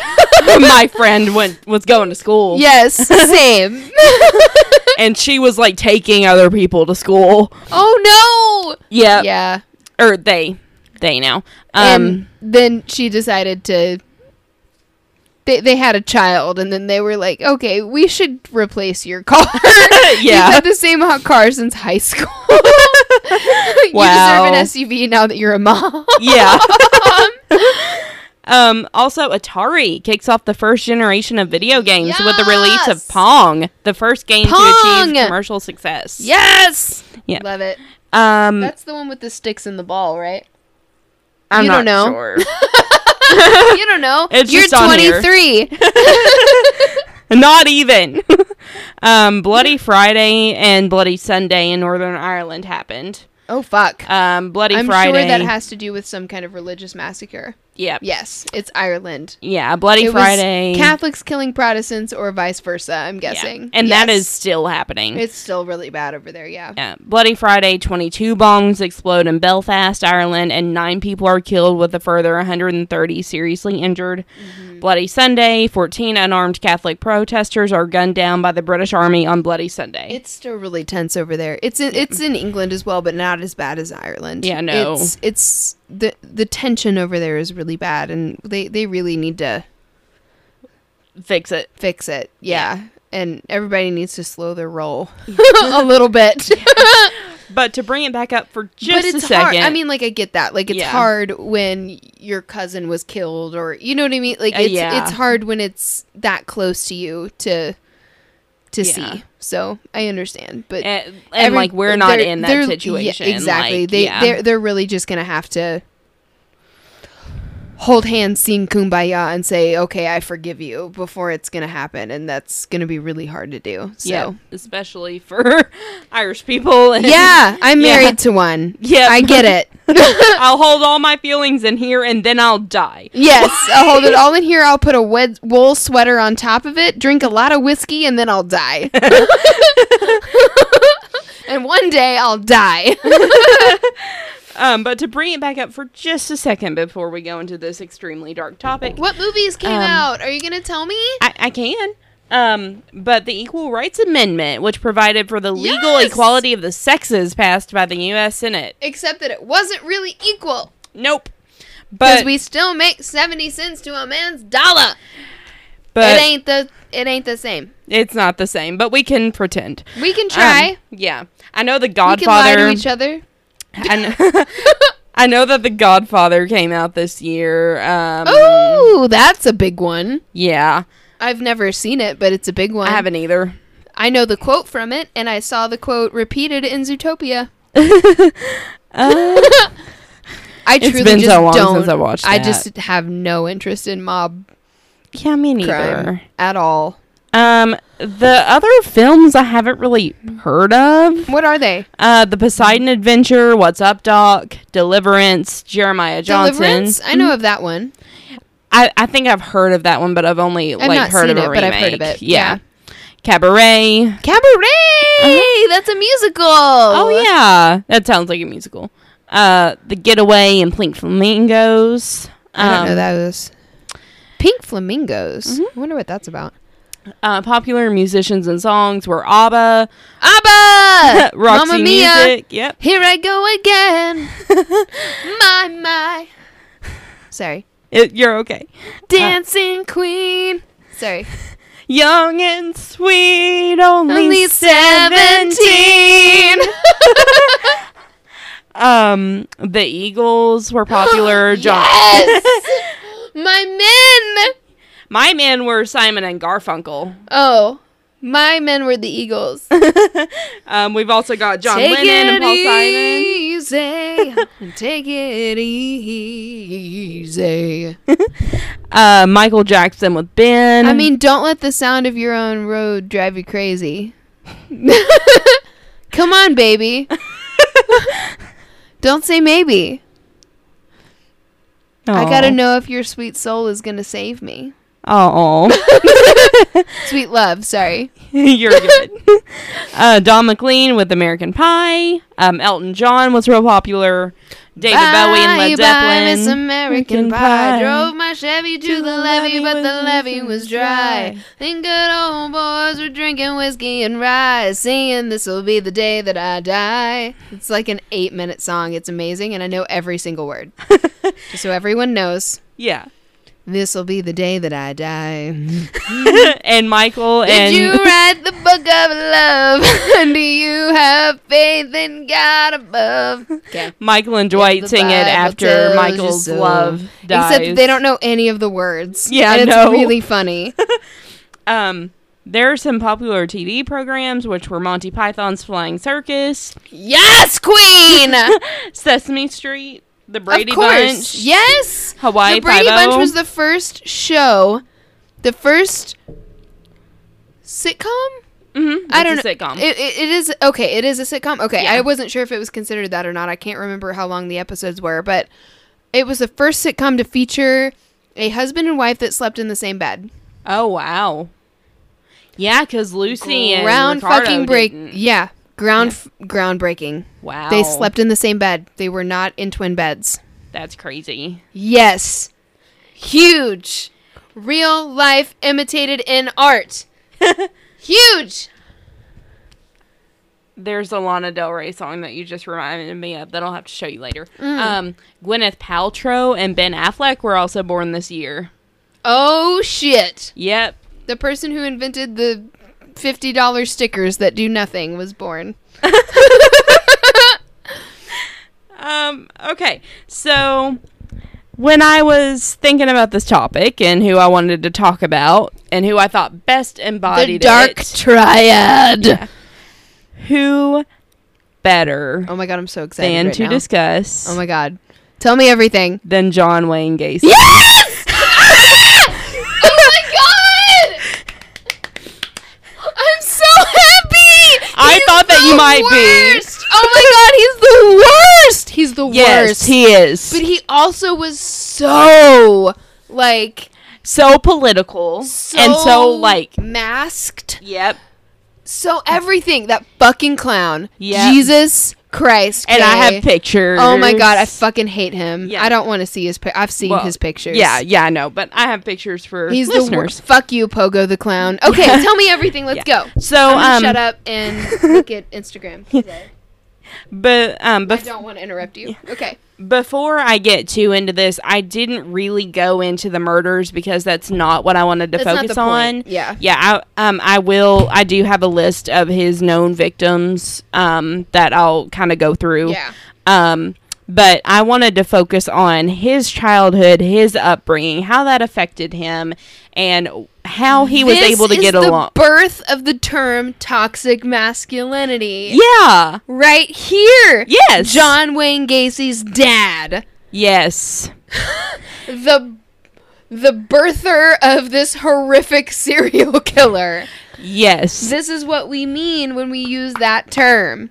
Exactly. Yes. And I wanted Not to just masculinity in general, because there is nothing inherently wrong with masculinity. No, like, but let's there's a just problem say with that. this toxic But level. toxic masculinity, meaning Yeah. like, oh, you're a man and you like to cook? Well, I'm going to beat the shit out of you. Yep.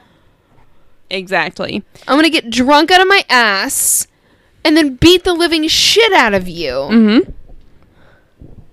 So So that you're good and closeted. Sorry. I'm you're good. spoiling everything. So let's just dive right in, shall we? I love it. Right, so John Wayne Gacy. All of this is from Wikipedia. We love you, Wikipedia. You know who he was named after, right? Who? John Wayne. His mom was a fan. Oh my God. Jesus Christ. Fun fact. Um, John Wayne had nothing to do with this story, but his mom was a fan and she named her son after him. wow. That reminds me, did you know that Beyonce's child, Blue Ivy, like, her name is copyrighted and no one can use that name for their child? Oh, wow. Yeah. Wow. Yeah. That's smart. Yep. He was born on March 17th, and he died on March 17th, 1942. I'm drunk. And he died on May 10th, 1994. He does not exist anymore, thank God. He was an American serial killer who raped, tortured, and murdered at least 33 teenage boys and young men between 1972 and 1978 in Cook County, Illinois. All of Gacy's known murders were committed inside his Norwood Park ranch house. His victims were typically induced to his address by force or deception, and all except one of his victims were murdered by either asphyxiation or strangulation with a makeshift garrote. Garrote. Yeah. Garroting is when it's really bad. Garroting is an old form of warfare. Well, not warfare, but they used it as warriors when Britain was being taken over by the Romans. You use a, like, string or a rope, and it's a form of strangulation, but garroting usually means that it's something very thin that then cuts into your neck. Oh. Yeah. So you're strangled and your throat is cut, kind of. God damn it. This guy's fucked. Yeah. He's the fucking worst. Yep. Also, garroting is kind of awesome on the battlefield. I saw it in King Arthur. It's fucked, but... Yeah, it's real fucked. But this was also in a time when women could be warriors as well, so it was kind of awesome. Nice. So he would do that with the makeshift one, as his first victim was stabbed to death. Gacy buried 26 of his victims in the crawl space of his home. 3 other victims were buried elsewhere on his property, while the bodies of his last 4 known victims were discarded in the Des Plaines River. Convicted of 33 murders, Gacy was sentenced to death on March 13th, 1980 for 12 of them. By the way, he got a life sentence for each one. He got 12 life sentences for this. I'm going to pretend to not look so that you can get a good picture. It won't. He spent 14 years on death row before he was executed by lethal injection at Stateville. I think he, painted a lot of pictures and shit. He did, but I didn't want to get too into that because I don't care. Because he doesn't deserve to have notoriety. For sure. No, I'm with you there. Yeah. Definitely. He was executed by lethal injection at Stateville Correctional Center. Gacy became known as the Killer Clown because of his charitable services at fundraising events, charitable, parades. Though? Yep. And children's parties where he would dress as Pogo the Clown or Patches the Clown, characters that she had created. Patches the Clown. That's the worst. It is. Both of those are the worst fucking names. At least M from And That's What We Drink had, funny, punny names, patio furniture. And, sassy. And, those are cute. Those are both terrifying. I had a dream about a guinea pig that was, all these different colors, and, I named him Patches. And, this ruins that name for me. The name Patches. But I also love the name Patches. Except for the Dalmatian Patch. Name him Patch. But 101 Dalmatian. I wish we could walk in the snow. Oh. My tail, I'm tired and I'm hungry. And my nose is froze. And my toes are froze. And my tail is froze.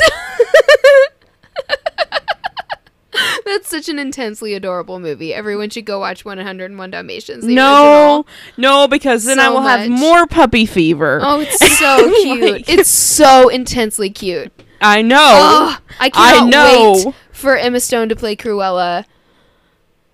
That's happening. Did you know that? No. They're doing a Cruella movie like Maleficent, and Emma Stone is playing her. Amazing. And I'm so excited. I'm excited for Zombieland Double Tap with her. Me too. We need to go see that. But you And don't like zombies. Huh? So I didn't think that was an option for you. I love those movies. And Evan Jogia is in this new one, and I love him. I've followed him since he was in Victorious. I didn't think this was an option for us, Kay. I feel deceived. You said you don't like zombies. I don't normally, but I love Jesse Eisenberg. Zombieland is amazing. Yeah, it is. It fucking is. It's the best. I'm so excited then. Luke Wilson's in this too. I know. I know. And Woody Harrelson, who is the best of anyone ever. My fucking Twinkie. I want my caddy back. He's amazing. I just love that his goal was to find Twinkies. To find a Twinkie. Like, it was just, Snowballs. I hate coconut. The texture, not the taste. The good thing about Seth is that he loves coconut too, so. I hate coconut. I love it. All right, let's talk about this awful fucking person. Yeah, because I have like 9 pages of notes. Yeah. Oh my God, fuck. I won't go like through all of them. Okay. John Wayne Gacy was born in Chicago, Illinois on March 17th, 1942, the second child and only son of 3 children born to John Stanley Gacy, an auto repair machinist and World War I veteran, and his wife Marion Elaine Robinson, a homemaker. That's all they have to say about her. Gacy was of Polish and Danish. Stay-at-home mom. Yeah. Gacy was of Polish and Danish ancestry. His paternal grandparents, who spelled the family name as Gatsa or Gaka, had immigrated to the United States from Poland, then part of Germany. As a child, Gacy was overweight and not athletic. He was close to his 2 sisters and mother, but endured a difficult relationship with his father, an alcoholic who was physically abusive to his wife and children. Throughout his childhood, Gacy strove to make his stern father proud of him, but seldom received his approval. This friction was constant throughout his childhood and adolescence.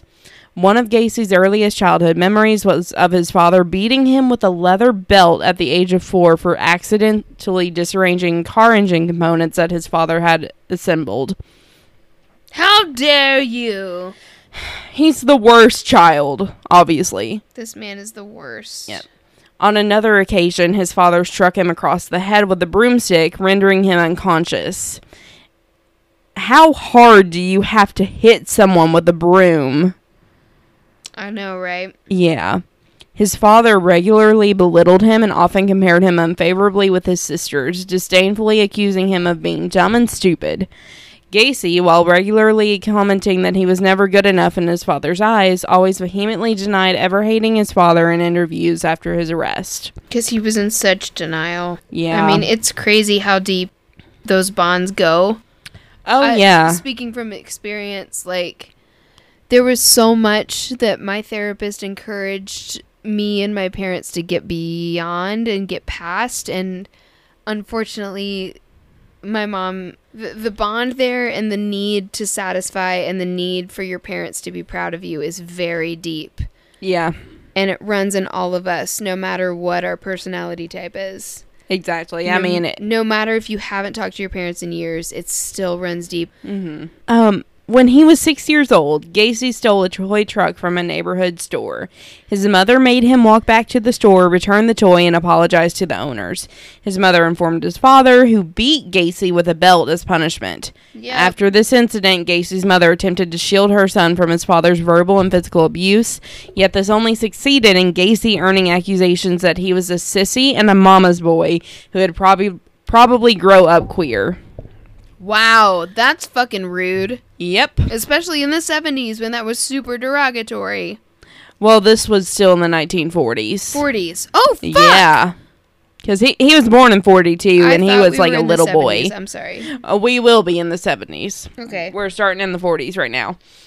In 1949, Gacy's father was informed that his son and another boy had been caught sexually fondling a young girl. Oh, no! Yeah. He was 7. He was 7 years old at this point. This is when this we runs have a deep. crossover with our repression episode, too. Yep. Gacy's father whipped him with a razor strop as punishment. The same year, Gacy himself was molested by a family friend, a contractor who would take Gacy for rides in his truck, then fondle him. Oh my God. Gacy Do better, world.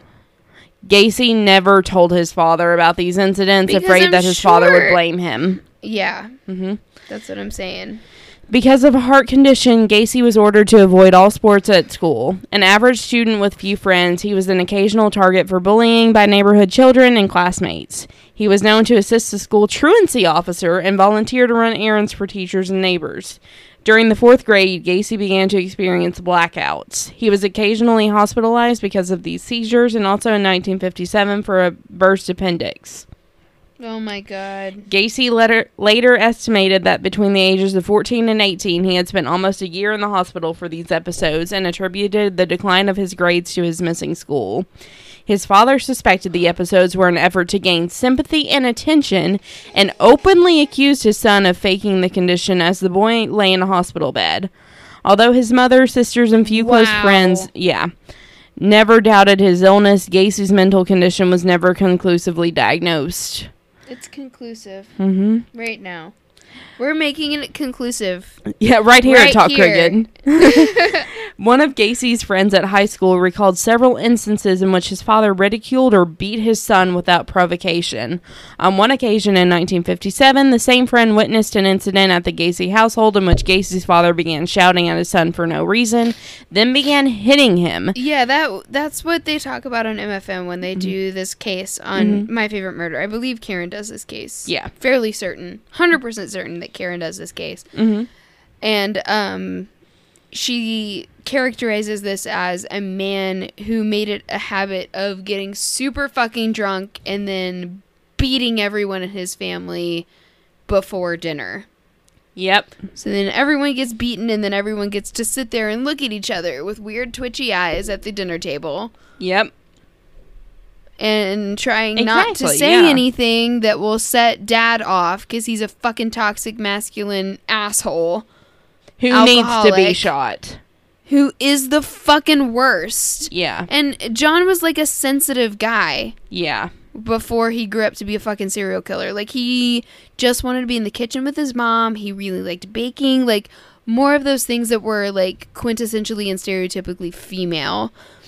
Before we realized that, like, men are also incredible cooks and chefs. Like, you know, like, it just is bullshit. And some of the best are men. Yeah. Some of the best are female. I mean, food is the universal equalizer, is the thing. And this man was an absolute dick who could not handle that he might have a gay man for a son. Yeah. Exactly. His father was the fucking worst. Absolutely couldn't handle it. And I honestly, I also just want to preface this as well, that we are not saying that people who are gay are all serial killers. Oh, no, not at all. Of course fucking not. We are sex positive and... We're both bisexual. Yeah, like, we're in the community. Like, we are not saying that at all. We're saying that the repression of this can sometimes lead...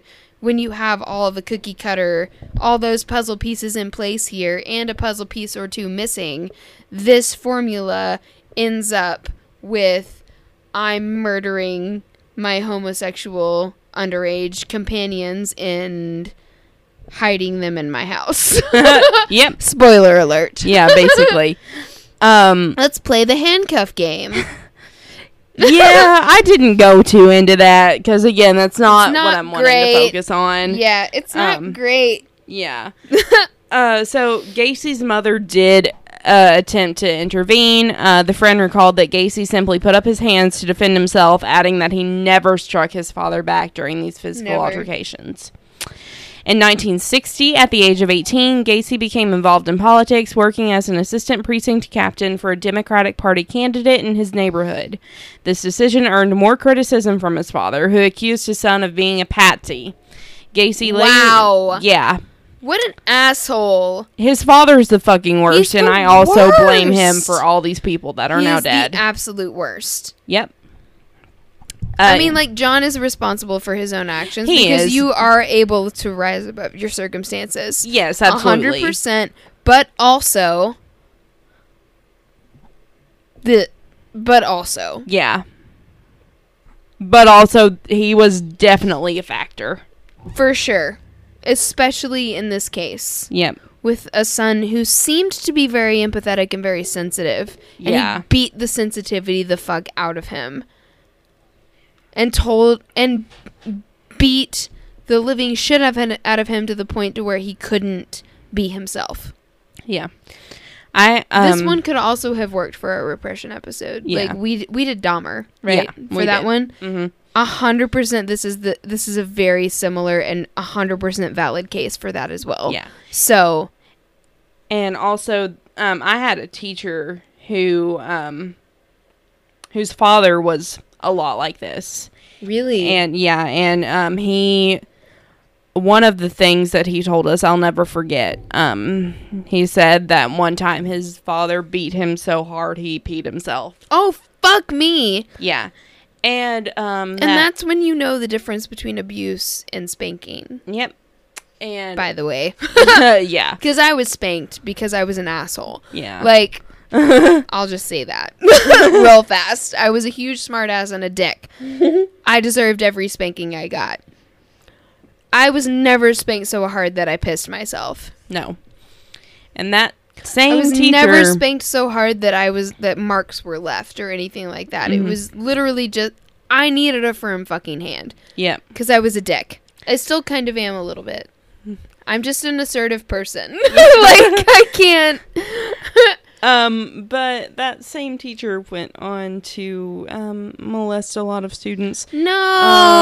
Yeah. Did he sleep with kids? Mm-hmm. Oh no. Mm-hmm. And the cycle of abuse continues. Uh-huh. Damn Yep. it, Kay. Yeah, it was not great. But of course. So Gacy later speculated the decision may have been an attempt to seek the acceptance from others that he never received from his father. The same year Gacy became a Democratic candidate, his father bought him a car with the title of the vehicle being in his father's name until Gacy had completed the monthly repayments. These repayments took several years to complete, and his father would confiscate the keys to the vehicle if Gacy did not do as his father said. On one occasion in 1962, Gacy bought an extra set of keys after his father confiscated the original set. In response, his father removed the distributor cap from the vehicle, withholding the component for 3 days. Oh my god. Yeah, and he was like 20 years old at this point. Gacy recalled that as a result of this incident, he felt totally sick, drained. When his father replaced it, Gacy left the family home and drove to Las Vegas, Nevada, where he found work within the ambulance service before he was transferred to work as an attendant at the Palm Mortuary. He worked in this role for 3 months before returning to Chicago. In his role as a mortuary attendant, Gacy slept on a cot behind the embalming room. In this role, he observed morticians embalming dead bodies and later confessed that, on one evening while alone, he had clambered into the coffin of a deceased teenage male, embracing and caressing the body before experiencing a sense of shock. This was his first homosexual encounter. Fuck! This prompted... Honey! Yep. This prompted Gacy to call his mother... Oh my god, that's so fucked. Yep. This prompted Gacy to call his mother the next day and ask whether his father would allow him to return home. His father agreed, and the same day, Gacy drove back to live with his family in Chicago. Upon his return, despite the fact he had failed to graduate from high school, Gacy successfully enrolled in the Northwestern Business College, from which he graduated in 1963. Yeah. Gacy subsequently took a management trainee position within the Nunn Bush Shoe Company. In 1964, the shoe company transferred Gacy to Springfield to work as a salesman. He was eventually promoted to manager of his department. In March of that year, he became engaged to Marilyn Myers, a co-worker in the department he managed. She was a bookkeeper. I know that. Yeah. She was a quiet, insecure bookkeeper That's so sad. who he took advantage of. Yeah.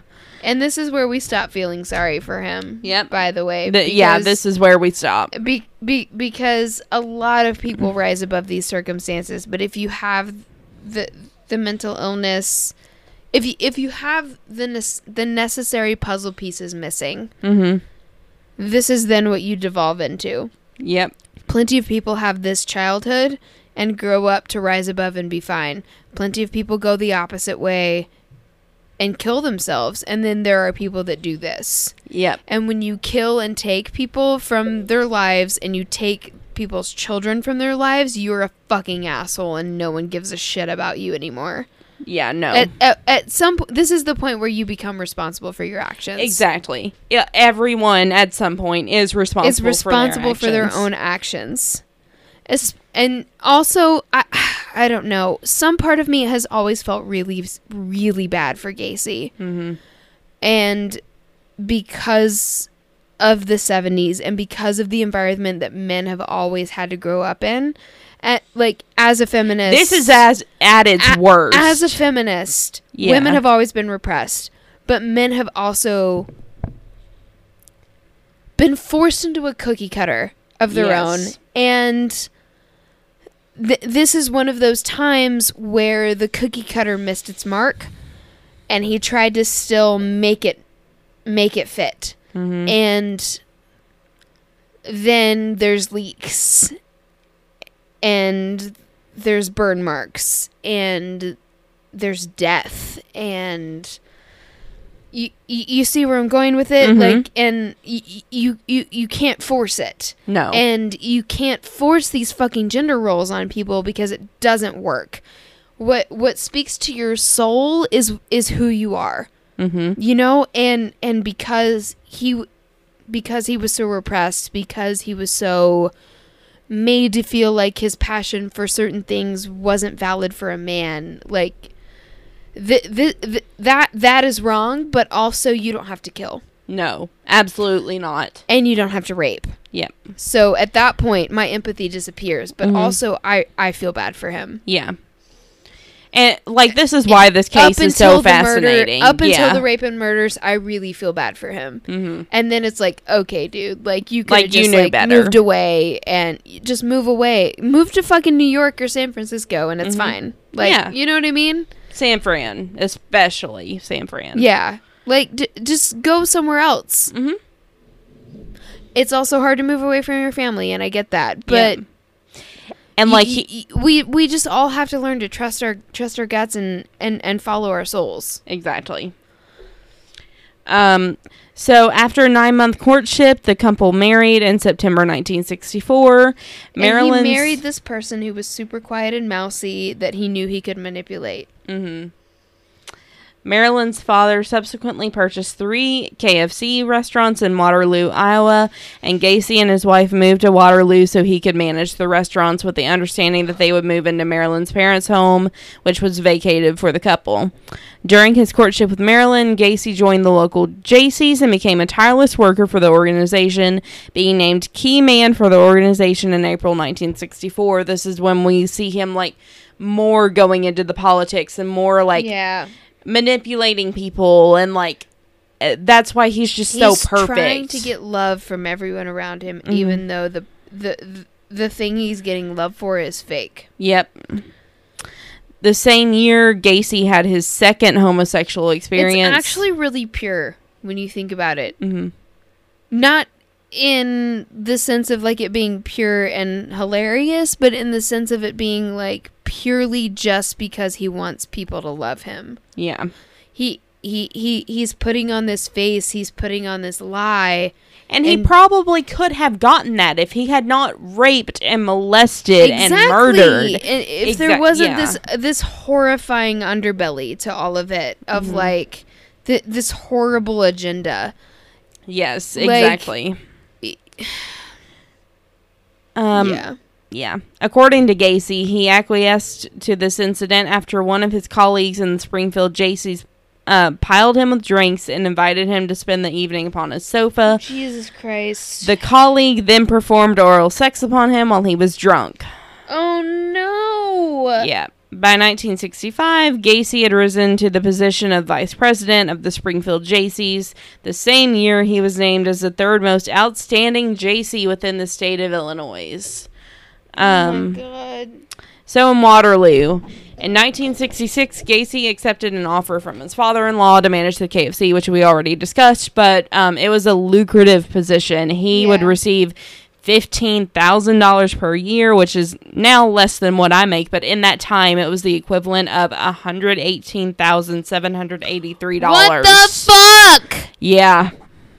To manage a KFC? 3 KFCs. Oh, whatever. Yeah. Fuck you, dude. Plus a share of profits earned via the restaurants.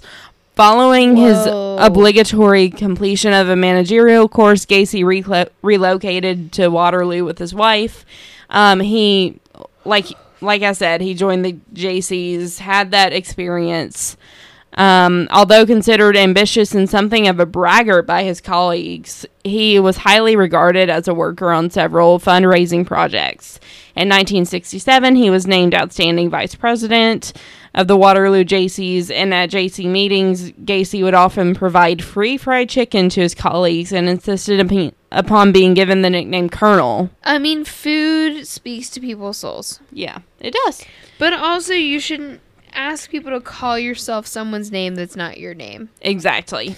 The Colonel already existed in the KFC world. You did not. You don't need to have everyone call you the Colonel when you're middle management. Yep. This is Michael Scott saying, call me Dunder and Mifflin. Like, literally the same. Yep. He's managing a KFC and he's asking people to call him the Colonel. No. No, that's John. not what you are. No.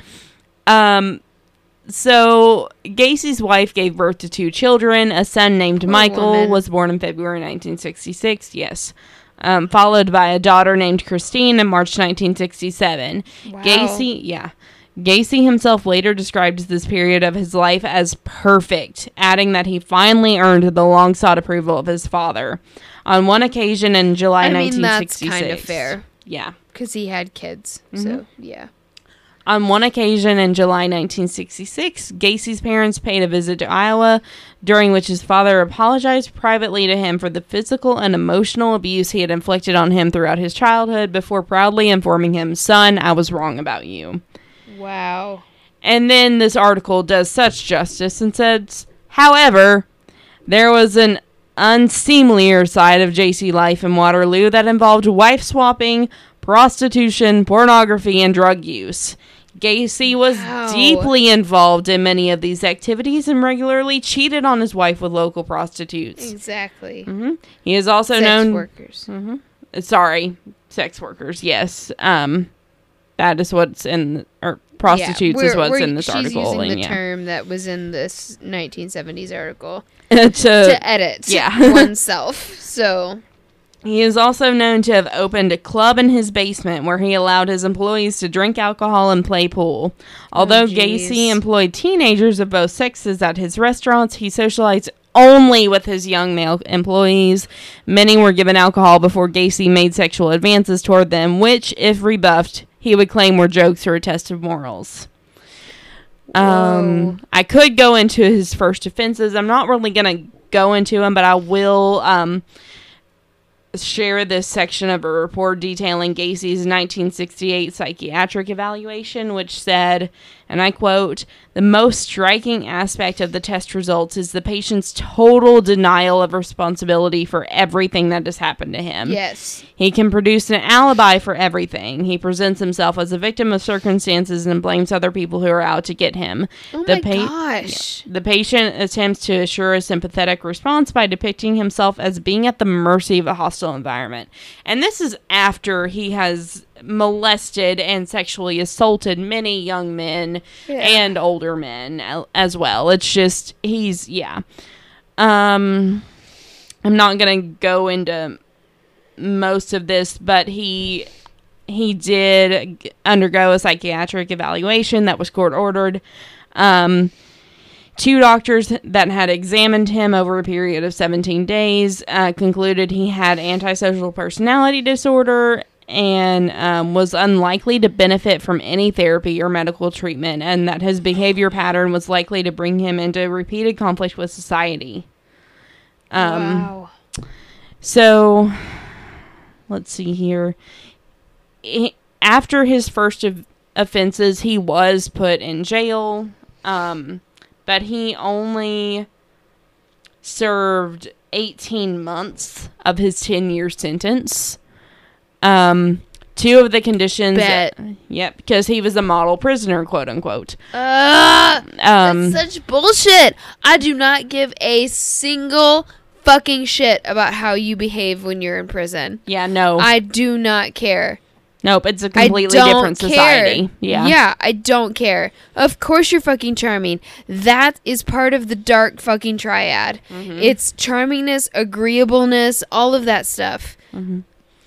And this first time that sex offenders are always the most cool fucking people when they're in prison. Yep. Because they're trying to get good behavior so they can get out and keep fucking diddling. Yep.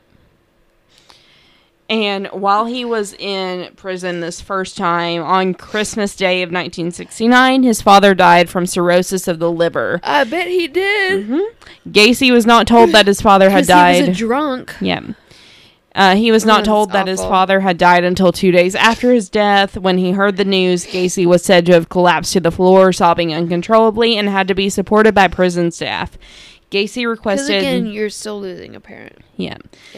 Gacy requested supervised compassionate leave from prison to attend his father's funeral in Chicago, but his request was denied. Of course. So with parole, he was able to get off, but two of the conditions of his probation were that Gacy would relocate to Chicago to live with his mother, and that he was to observe a 10 p.m. curfew, with the Iowa Board of Parole receiving regular updates as to his progress. Wow. Yeah. So he did end up having... That's so crazy. Wow. He did have to relocate, and he did, with financial assistance from his mother. He bought a house in Norwood Park Township in an unincorporated area of Cook County. This is where he resided until his arrest in December 1978, so this was his murder house. This is the one where he buried everyone. Yep. And so in August 1971, shortly after Gacy and his mother moved into the house, he became engaged to Carol Hoff, a divorcee with 2 young daughters. Hoff, who he had briefly dated in high school, had been a friend of his younger sister. His fiancée moved into his home soon after the couple announced their engagement, and his mother moved out of the house after that. Yeah, so probably because she couldn't take the smell. Yep. Sorry, that was a bad joke.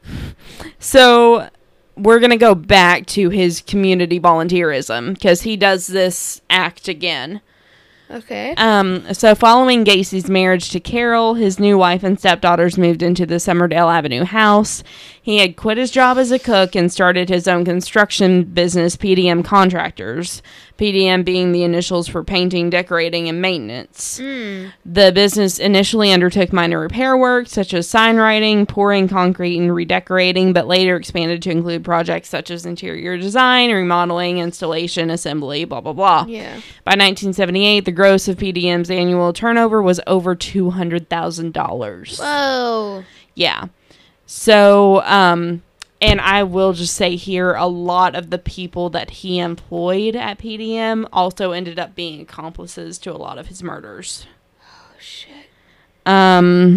Whoa. Yeah, and this is about when he became Pogo the Clown and Patches the Clown. Yeah. To get, like, access to children, unfortunately.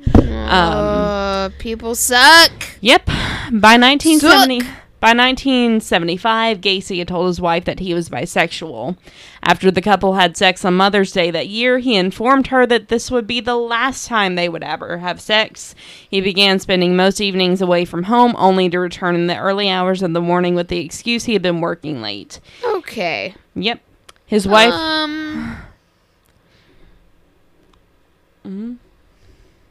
That's not cool. None of that's cool.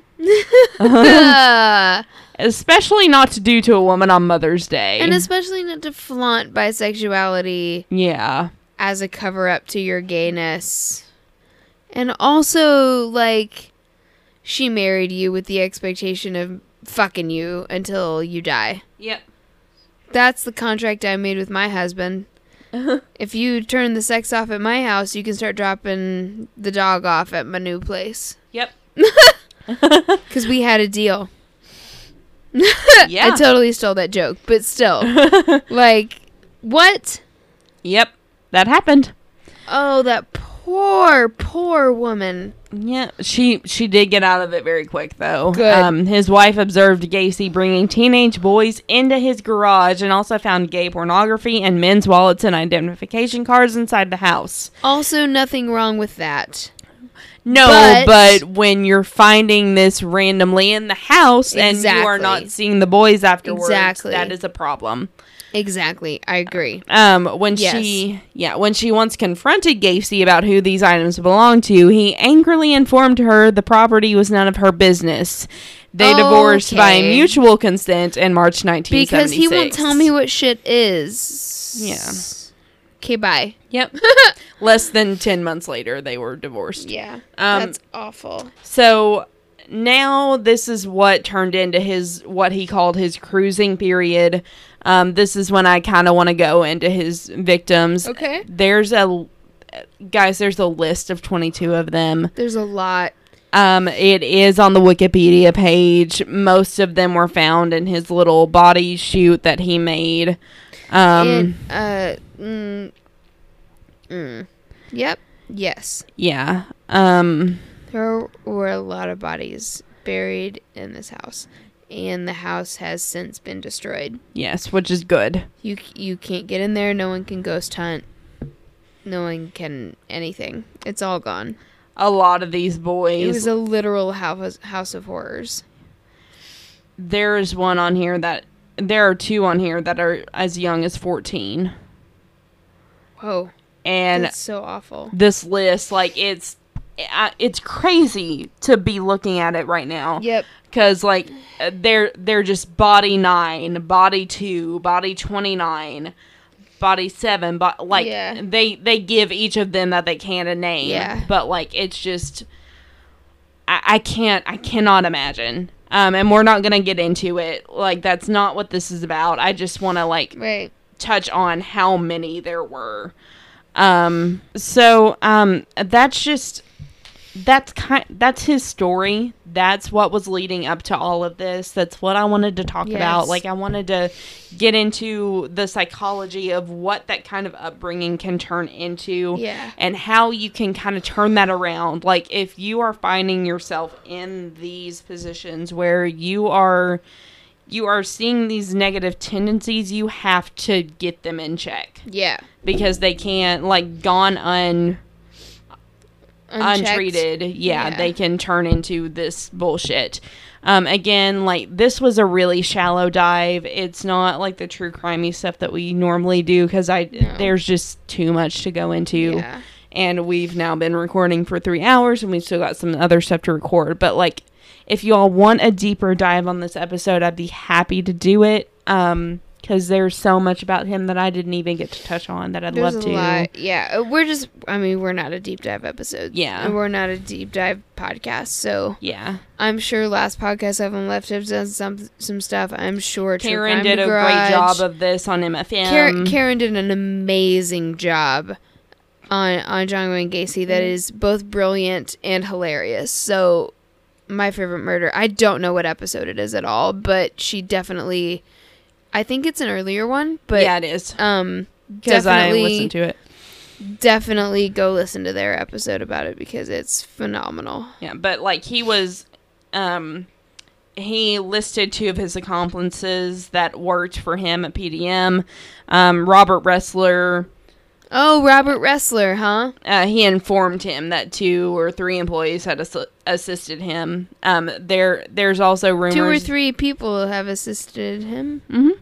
There's also rumors that he was involved in a trafficking ring in Chicago. Oh, wow. Through 2 of these employees, and it was just... It's crazy convoluted. It can be a whole podcast series on its own. For real. But I just wanted to, like, touch on the psychology of it. Yes. So. Well, very good. I loved it. Thank you. Yeah. So, that's my case. Insanely exhausted. I'm sorry. Woo! All right. Well, thank you guys so much for listening. This has been a really fascinating and really deep episode. Mm-hmm. But I think that more than anything, we want you to remember. You are not a monster. Bye, guys. Bye. Thank you for listening to Talk Crooked.